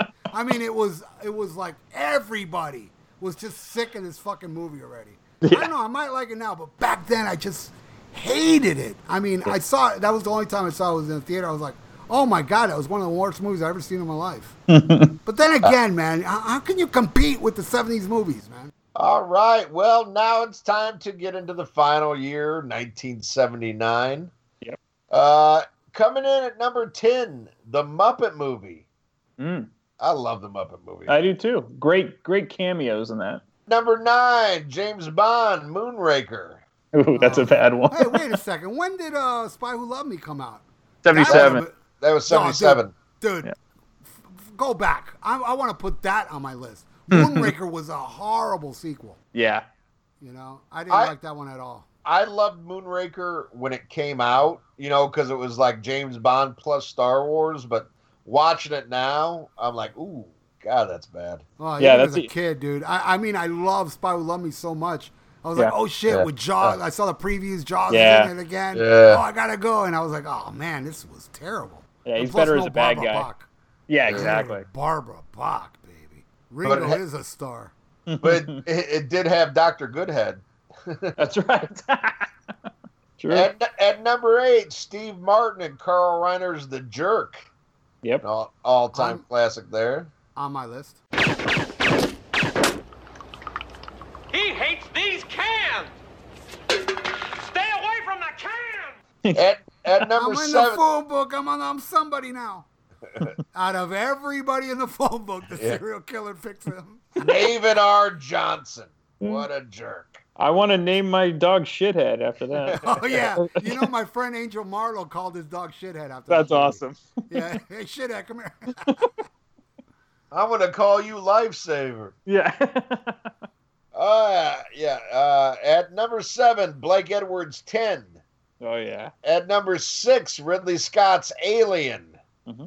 At number 5, Star Trek the Motion Picture. At number 4, Francis Ford Coppola's Apocalypse Now. At number 3, Rocky 2. At number 2, The Amityville Horror. And at number 1, battling out, it was Kramer versus Kramer. Crazy. That was the number 1. It was a divorce movie. Yeah. Number Did you 1. ever see that spoof, Kramer versus Godzilla? Yes. Shit was awesome. Well, there are a few of the top 10s on my list, but my favorite movie of '79 is not in the top 10. And you know what? I'm very surprised. Wow. It did. I know it was very popular, so I'm very surprised it didn't make it. All right, The Jerk, definitely on my list. Mm-hmm. Escape from Alcatraz with Clint Eastwood, fucking great movie. Yep. Phantasm. Amazing. Even though it's a stand-up, Richard Pryor live in concert might be, other than Delirious, the greatest live performance I've ever seen on film. Comedy performance. The Wanderers. You remember The Wanderers? Kentucky Boys. Tourist Trap. You guys ever seen that one? No. I know of it, but I haven't seen it. Oh, man. It's like mannequins. It's very creepy. And it's great. Time After Time. Love Time After Time. Yeah, Love Jack the Ripper, Mike McDowell, Clockwork Orange guy. Malcolm McDowell. Yep. When a Stranger Calls. Love it. Seen that? Oh, what a movie. Rocky 2. Yep. But I still have 4, and as much as I like Rocky 1, I put 4 movies above that one. Apocalypse Now, Alien, and this one, number 2, man. If there wasn't this number 1, I would definitely say Over the Edge was the best movie of '79. Oh, yeah. But my favorite movie that I'm surprised it's not on the list, and what a fucking movie it is. Warriors. Come out and play. Dude, come on. That movie is the shit. And you know what's really good? The Blu-ray brings the original version where it's comic strips. Yeah, Yes, I love it. Yeah, and I like that version even more. And I grew up with the original. And that doesn't usually happen with me. You know, when they fuck with a movie I love so much. But I love how they did that. They should have kept it that way. I agree. But yeah, Warriors. Yes, it's kind of cheesy and all. But man, we're talking about movies that made an impact on us. Yeah. And that one. I mean, come on, guys. Can you dig it? Can you dig it? Cyrus. Fucking what a movie. So yeah, definitely one of my top 10 too as well. Warriors. Fuck yeah. Great. My favorite gang, hands down, the Baseball Furies. Oh yeah. Oh yeah. Fuck yeah. I almost picked The Jerk because it's Steve Martin's kind of his starring debut, and it's so good. But I went with Breaking Away, and the reason I went with Breaking Away is because to me this started the coming of age movies that the 1980s kind of perfected. And, you have a stellar cast of actors that were all young at the time, and they went on to pretty big stardom. You have Dennis Quaid, Daniel Stern. This is actually Daniel Stern's film debut. At the time, I think Jackie Earle Haley was probably the most well-known actor because, of course, he had major success as Kelly Leak in Bad News Bears. And so if you don't know, the main premise involves, 4 guys who they just graduated high school in Bloomington, Indiana. And the main star is Dave. He's played by Dennis Christopher, and he's infatuated with bicycle racing and the Italian lifestyle, and he wants to pursue a dream of becoming a competitive racer. He starts speaking in Italian. His dad can't stand him and everything, but it's all kind of tongue-in-cheek. And he really gets up and wrapped up in bike racing in college, and he sort of kind of forgets about his buddies from high school, and he doesn't seem interested because they don't really seem interested in going to college, and he's kind of breaking away, so to speak, him, and it's a really well done coming of age film. It doesn't seem cheesy or forced. Very similar to what came out the next year in My Bodyguard, that kind of feel. And I just watched it not too long ago, and I think it still really holds up really well. It's a good film, Breaking Away. I've never seen it. I got to see it. Yeah, it's a great movie. Great movie. All right. Well, much like 1978, when it comes to runners-up, I got a two-way tie, and Ralph mentioned them both, and that's The Warriors and Over the Edge. Wow, my top two. Yeah, and these are ones, for me, these are definitely more popcorn movies than what I've been picking. But they're so fucking good and had such an impact on my life. I don't want to cut you off, Ian, but now it just dawned on me why The Warriors wasn't in the top 10 all-time grossing movies of 1979. Because in 1979, they banned the movie. Because there was a lot of gang warfare going on during that year. So they took it out of theaters. So if that didn't happen, I guarantee you it would have been in the top 10. All right, I'm sorry. You can continue now. That's good stuff. But great movie and Over the Edge. I mean, fuck. Man, a kid that tells on another kid is a dead kid. Dead kid. Yep. And man, talk about a movie that they need to put out like a really nice, anniversary edition Blu-ray with some great extras, because it's just a classic and something I don't know if it was as appreciated when it came out as it became appreciated in the 80s, through HBO, because almost everybody I know that loves it, that's how they discovered it, was through. The old days of HBO, when you didn't have as many movies on, you had like about 30 movies a month, and they got played the shit out of. Yeah. Well, and I will tell you this, being from the 70s, the Over the Edge, at least in Florida, and I'm sure around the country, I think that was a movie that was limitedly shown elsewhere. Because I never seen it in theater, never heard about it. The first time I ever heard about Over the Edge was going to a Kmart, and they had the soundtrack. And Great the soundtrack. I bought it. And I still own my original soundtrack. And for years, I've always wanted to see this movie. And then the first time I saw it, it was on HBO like really late.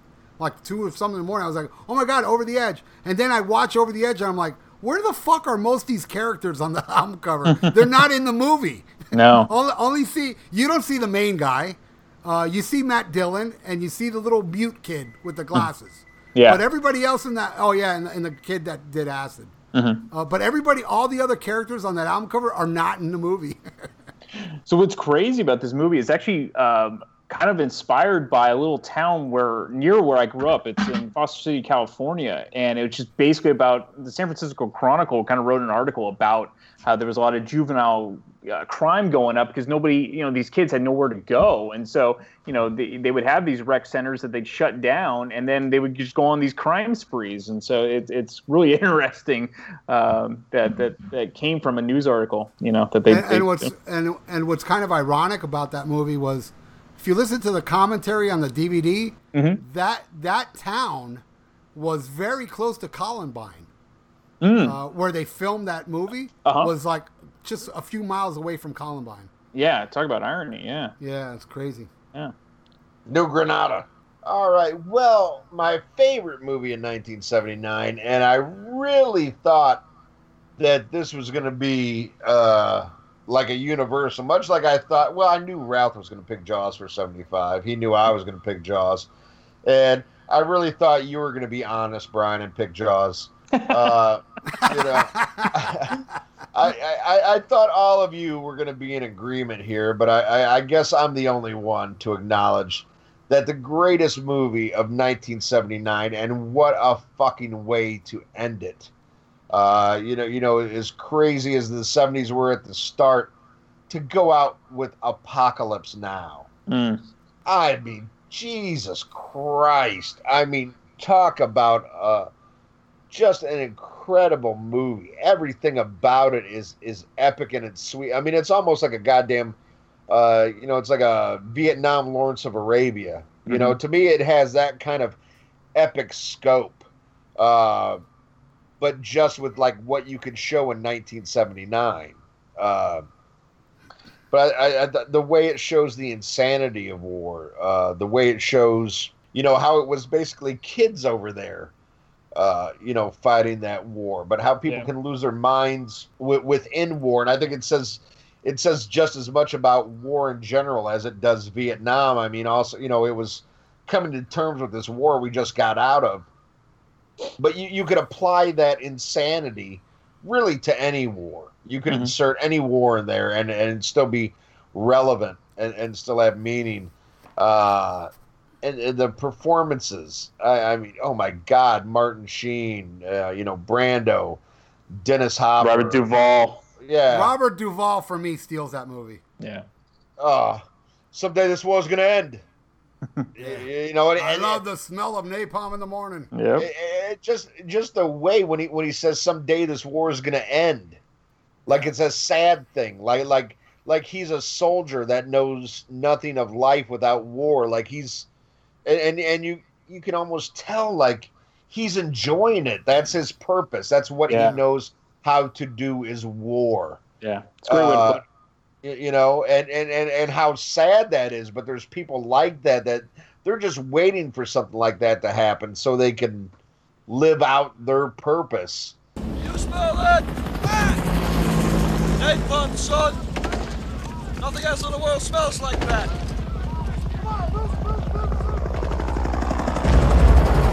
I love the smell of napalm in the morning. You know, one time we had a hail bomb for 12 hours. When it was all over, I walked up. We didn't find one of them, not one stinking dink body. Smell, that gasoline smell. The whole hill. Smelled like victory.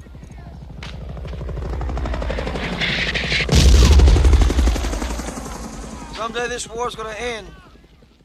And then you can see, sort of like Brando's character who was that guy, but just became disillusioned with the whole thing and kind of almost had a spiritual awakening to the madness of war and the futility of war.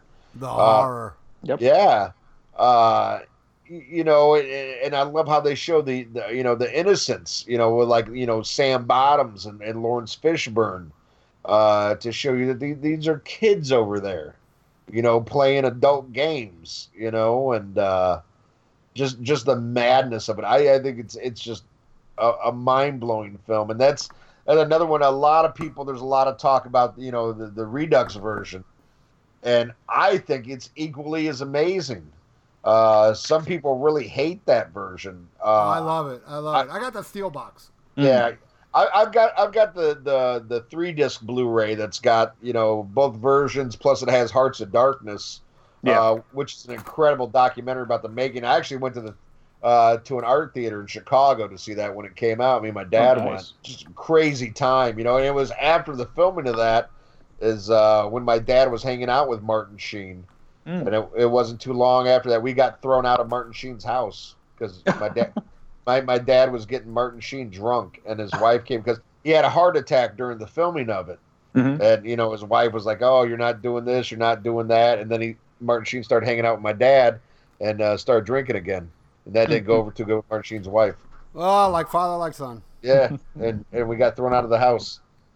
And they made Charlie and Emilio kind of had to babysit me, and they weren't too happy about that because they were. I heard he got Charlie drunk too. First time. Look what happened to him. But they made Men at Work. Your dad gets kicked out of there, and you get kicked out of a Blue Oyster Cult show. Yeah, father, like son. Yep. But I remember they were teenagers, and they did not want to watch me or take care of me. But next thing you know, Mrs. Sheen's coming in and telling me I gotta go, and so does my dad.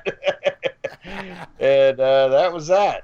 That's awesome. That's a damn good movie memories exclusive for Wadley. I've never heard that. And my favorite story with my dad though.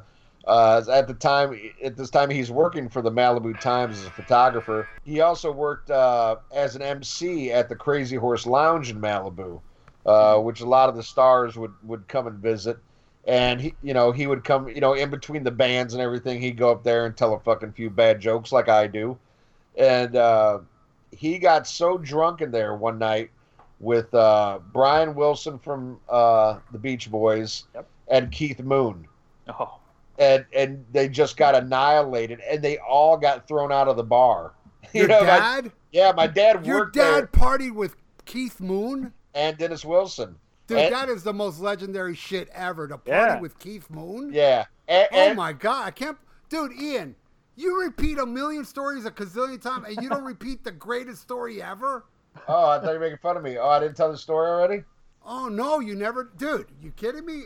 That is the most legendary shit I've ever heard anybody tell me, that they knew they had a father that partied with Keith Moon. The only thing that would top that is if Oliver Reeve was there. You know?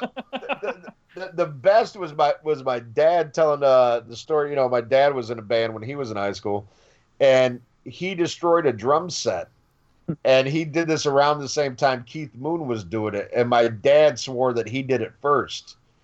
And so he's telling Keith Moon the story about how he destroyed his drum set, because my dad knew he was getting a real professional drum set, and he thought it'd be cool at this show to just destroy it, because by the next gig he'd have his brand new, I think it was a Gretsch set that he was getting. And so he's telling Keith Moon the story while they're getting drunk. He said Keith Moon just looked at him with just like, "Are you fucking kidding me?" eyes, and he goes, "I don't care who did it first." Yeah.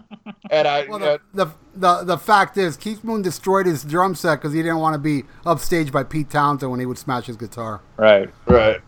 But yeah, they all got thrown out of the bar. Even though my dad worked there, the owner's like, "You guys are getting too fucking get the fuck. I don't care who you are. Get the fuck out of here."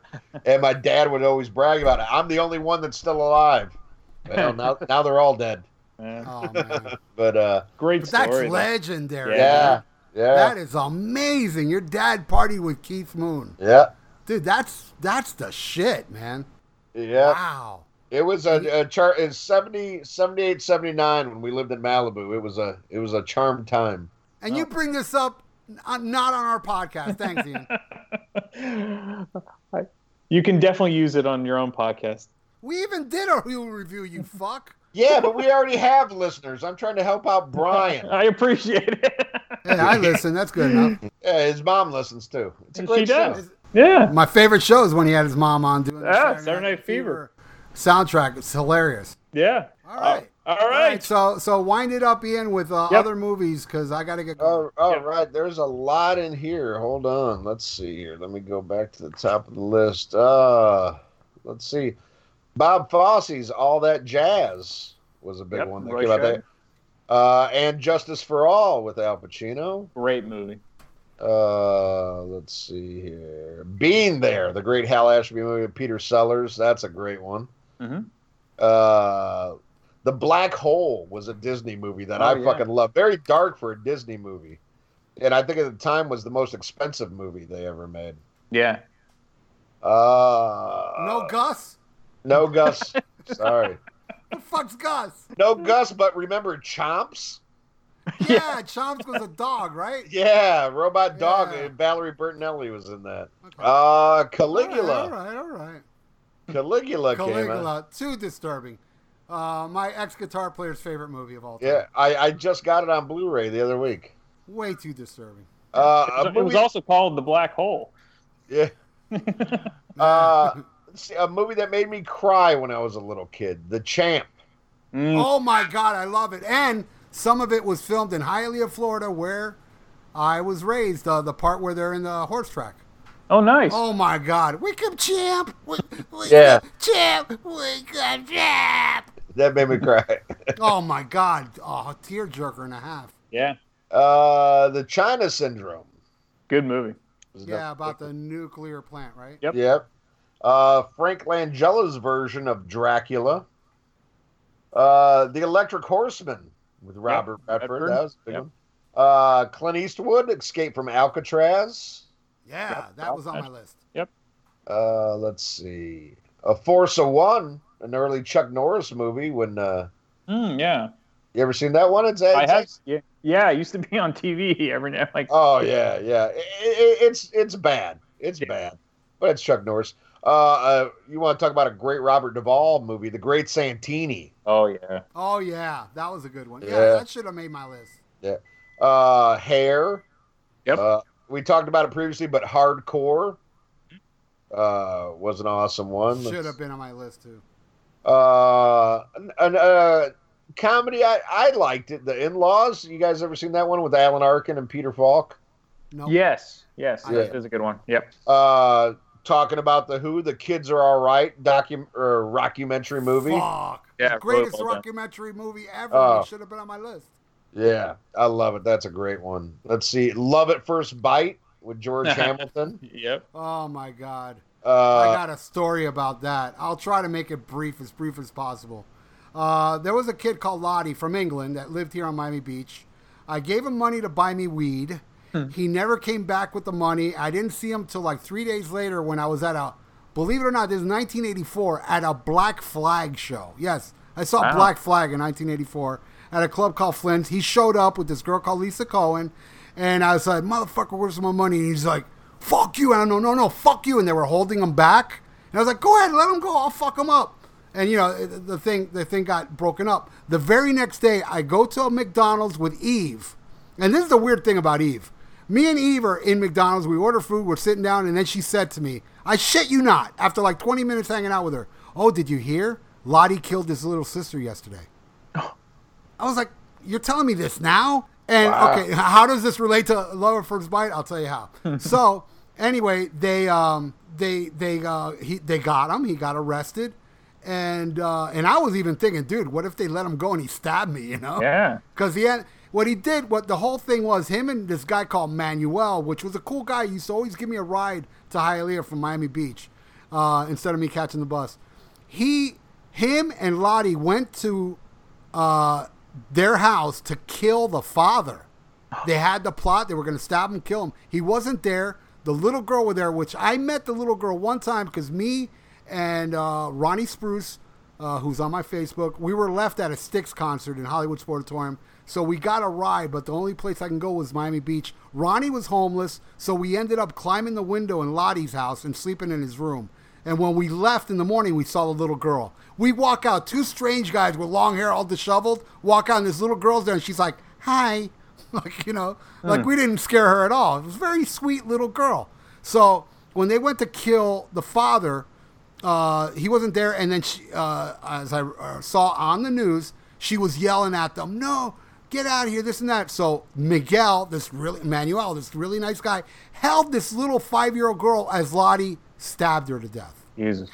Now, there's this fucking idiot lawyer called Ellis Rubin that had this case. This case went all the way to Entertainment Tonight because he was blaming the movie Love at First Bite because it was playing on the TV while they were stabbing the little girl. And they said, it's a movie about a man that's dead and comes back to life. Like, they blamed the movie he blamed the movie to, they figured, we'll kill the little girl. She'll come back to life like Dracula. Right. So that's, believe me, there's more to the story, but I wanted to compress it. Yeah, crazy story. So did they get convicted?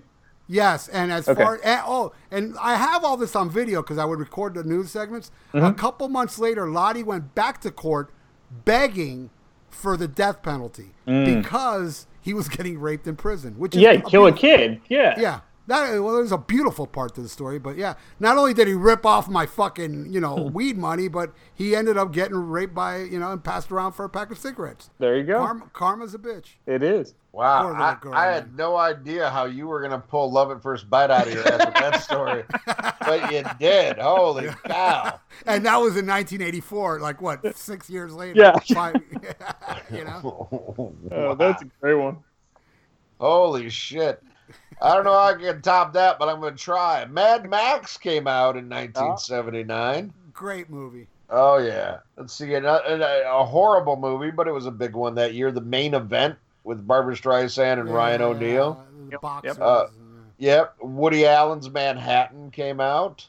One of the first movies I remember seeing in the theater, it was a doubleheader at the drive-in with Piranha. It was Meatballs. Oh, yeah. Oh, yeah. Yeah, Meatballs was the first one. Cute movie with Bill Murray. Yeah, yep. Bill Murray's I believe it's first movie, right? Yeah, yep. Right after Saturday Night Live. Yeah. A horrible disaster movie I remember watching, Meteor. Have you ever seen that with Sean Connery? No. Oh, God. Yeah, well, evidently, it's about a meteor. Yeah, it's about that boring, too. Monty Python's Life of Brian. Ooh, one I really liked, and nobody knows this but me, but, I mean, if you had HBO, maybe you guys saw this. Anybody remember Nightwing? No. It was a movie about bats. Nope. Bats and Native Americans. It's actually pretty good. Norma Ray. Yep. Sally Field won Academy Award, right, for that? Yeah, she did. Yes. She did, yeah. That means you like her. Yeah. North Dallas 40. Great. I saw that when it first came out. Yeah, the first showing. Nick Nolte football movie. The Onion Fields. Anybody ever seen that one? With I love that one where they kill they shoot the guy in the field, right? Yep. Yeah. Based on a true movie, true story. Yes. And a movie. Yes. The movie version of Quadrophenia came out. I didn't like it. Never seen it. I did not like it. Another horror movie. I've seen this box. To this day, I can still see the cover of this VHS that I never brought myself to rent, but maybe you saw it, Ralph. Prophecy. Yes. With Talia Shire.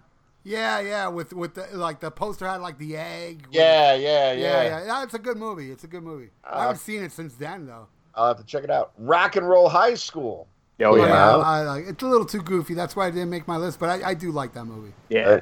Actually, Cheap Trick was supposed to be the band in that movie. Oh, instead of the Ramones. Yeah. Then they turned it down, so they gave it to the Ramones. Sammy Hagar's first big movie, The Rose, came out in 1979. That was actually better than Van Hagar. Yeah. Miller. Yep. Now here's another kid movie that I used to love, and I think I first saw this on TBS. They used to show it all the time. Scavenger Hunt. Do you remember that? No. It was about a scavenger hunt. It was good. It's like Meteor. Yeah. Let's see what else we got here that we Gus. have. No Gus yet. And everything else that was good, Ralph already mentioned. Yeah. All right, cool. Well, this was so much. I'm a big fan of blockbusters. Yes, this was so much fun, guys. Thank you so much. Hey, thank you, guy. Brian. Yes. Hey, guy. Hey, You're guy. right? Hey, buddy. You're all right, dude. Thanks, guy. Well, of course, if you haven't checked out the Rock and Metal Combat Podcast, you're an idiot. You're an idiot. Yeah, you need to check out. Hey, Jinx. You'll buy a Coke. Ralph and Ian are amazing. As you've witnessed here, you get stories that you will hear nowhere else. And definitely check out the Rock and Metal Combat Podcast. Check out both of their radio shows. They're amazing. And support Thrash or Die. Tremendous band. Yeah. This has been an absolute pleasure. Thank you so much, guys. Thank you, man. It's been a fucking honor, and I love your program, and thanks for having us. Thanks so much, guys. Yes, this just gave me a damn good movie memory. I like this. I like it. Hey, that was awesome. That was so fun. If you enjoy this podcast and are an iTunes user, please do the show a favor and head on over to the official iTunes page for Damn Good Movie Memories. Be sure to leave a rating and a review. This will allow the show to appear higher in the algorithm and spread the joy of this podcast to the masses. If you are not an iTunes user, you can still listen and subscribe on Podbean at damngoodmoviememories.podbean.com. Be sure to like us on Facebook under our Damn Good Movie Memories page. You can also listen to a limited number of episodes on YouTube. I hope you enjoyed this week's episode, and be sure to tune in next week for an all-new episode of Damn Good Movie Memories. I am Dr. Fuck. And I'm the Absolute Alcoholic. And we are part of the Rock and Metal Combat Podcast. We are the Rock and Metal Combat Podcast. That's right. And the way you can check us out is we are on iTunes and also Podbean. And we forgot a review recently. I got this review right here. It says, Rock and Metal Combat Podcast is the greatest podcast in the world, and it's my #1 podcast, signed by Science. Now, and then Science also said... Science also said... My second favorite podcast is It Doesn't Matter, the rest suck. Rock and Metal Combat Podcast on iTunes and Podbean. Check it out. Science! Are you ready for the hottest new podcast out there? Check out the Vieira Vault, featuring none other than Dr. Fuck Ralph Vieira. You will hear personal stories and personal songs from the vault. There ain't nothing else like it. The one, the only, the original Vieira Vault on Podbean, Stitcher.com, and iTunes. Spreaker. God damn it.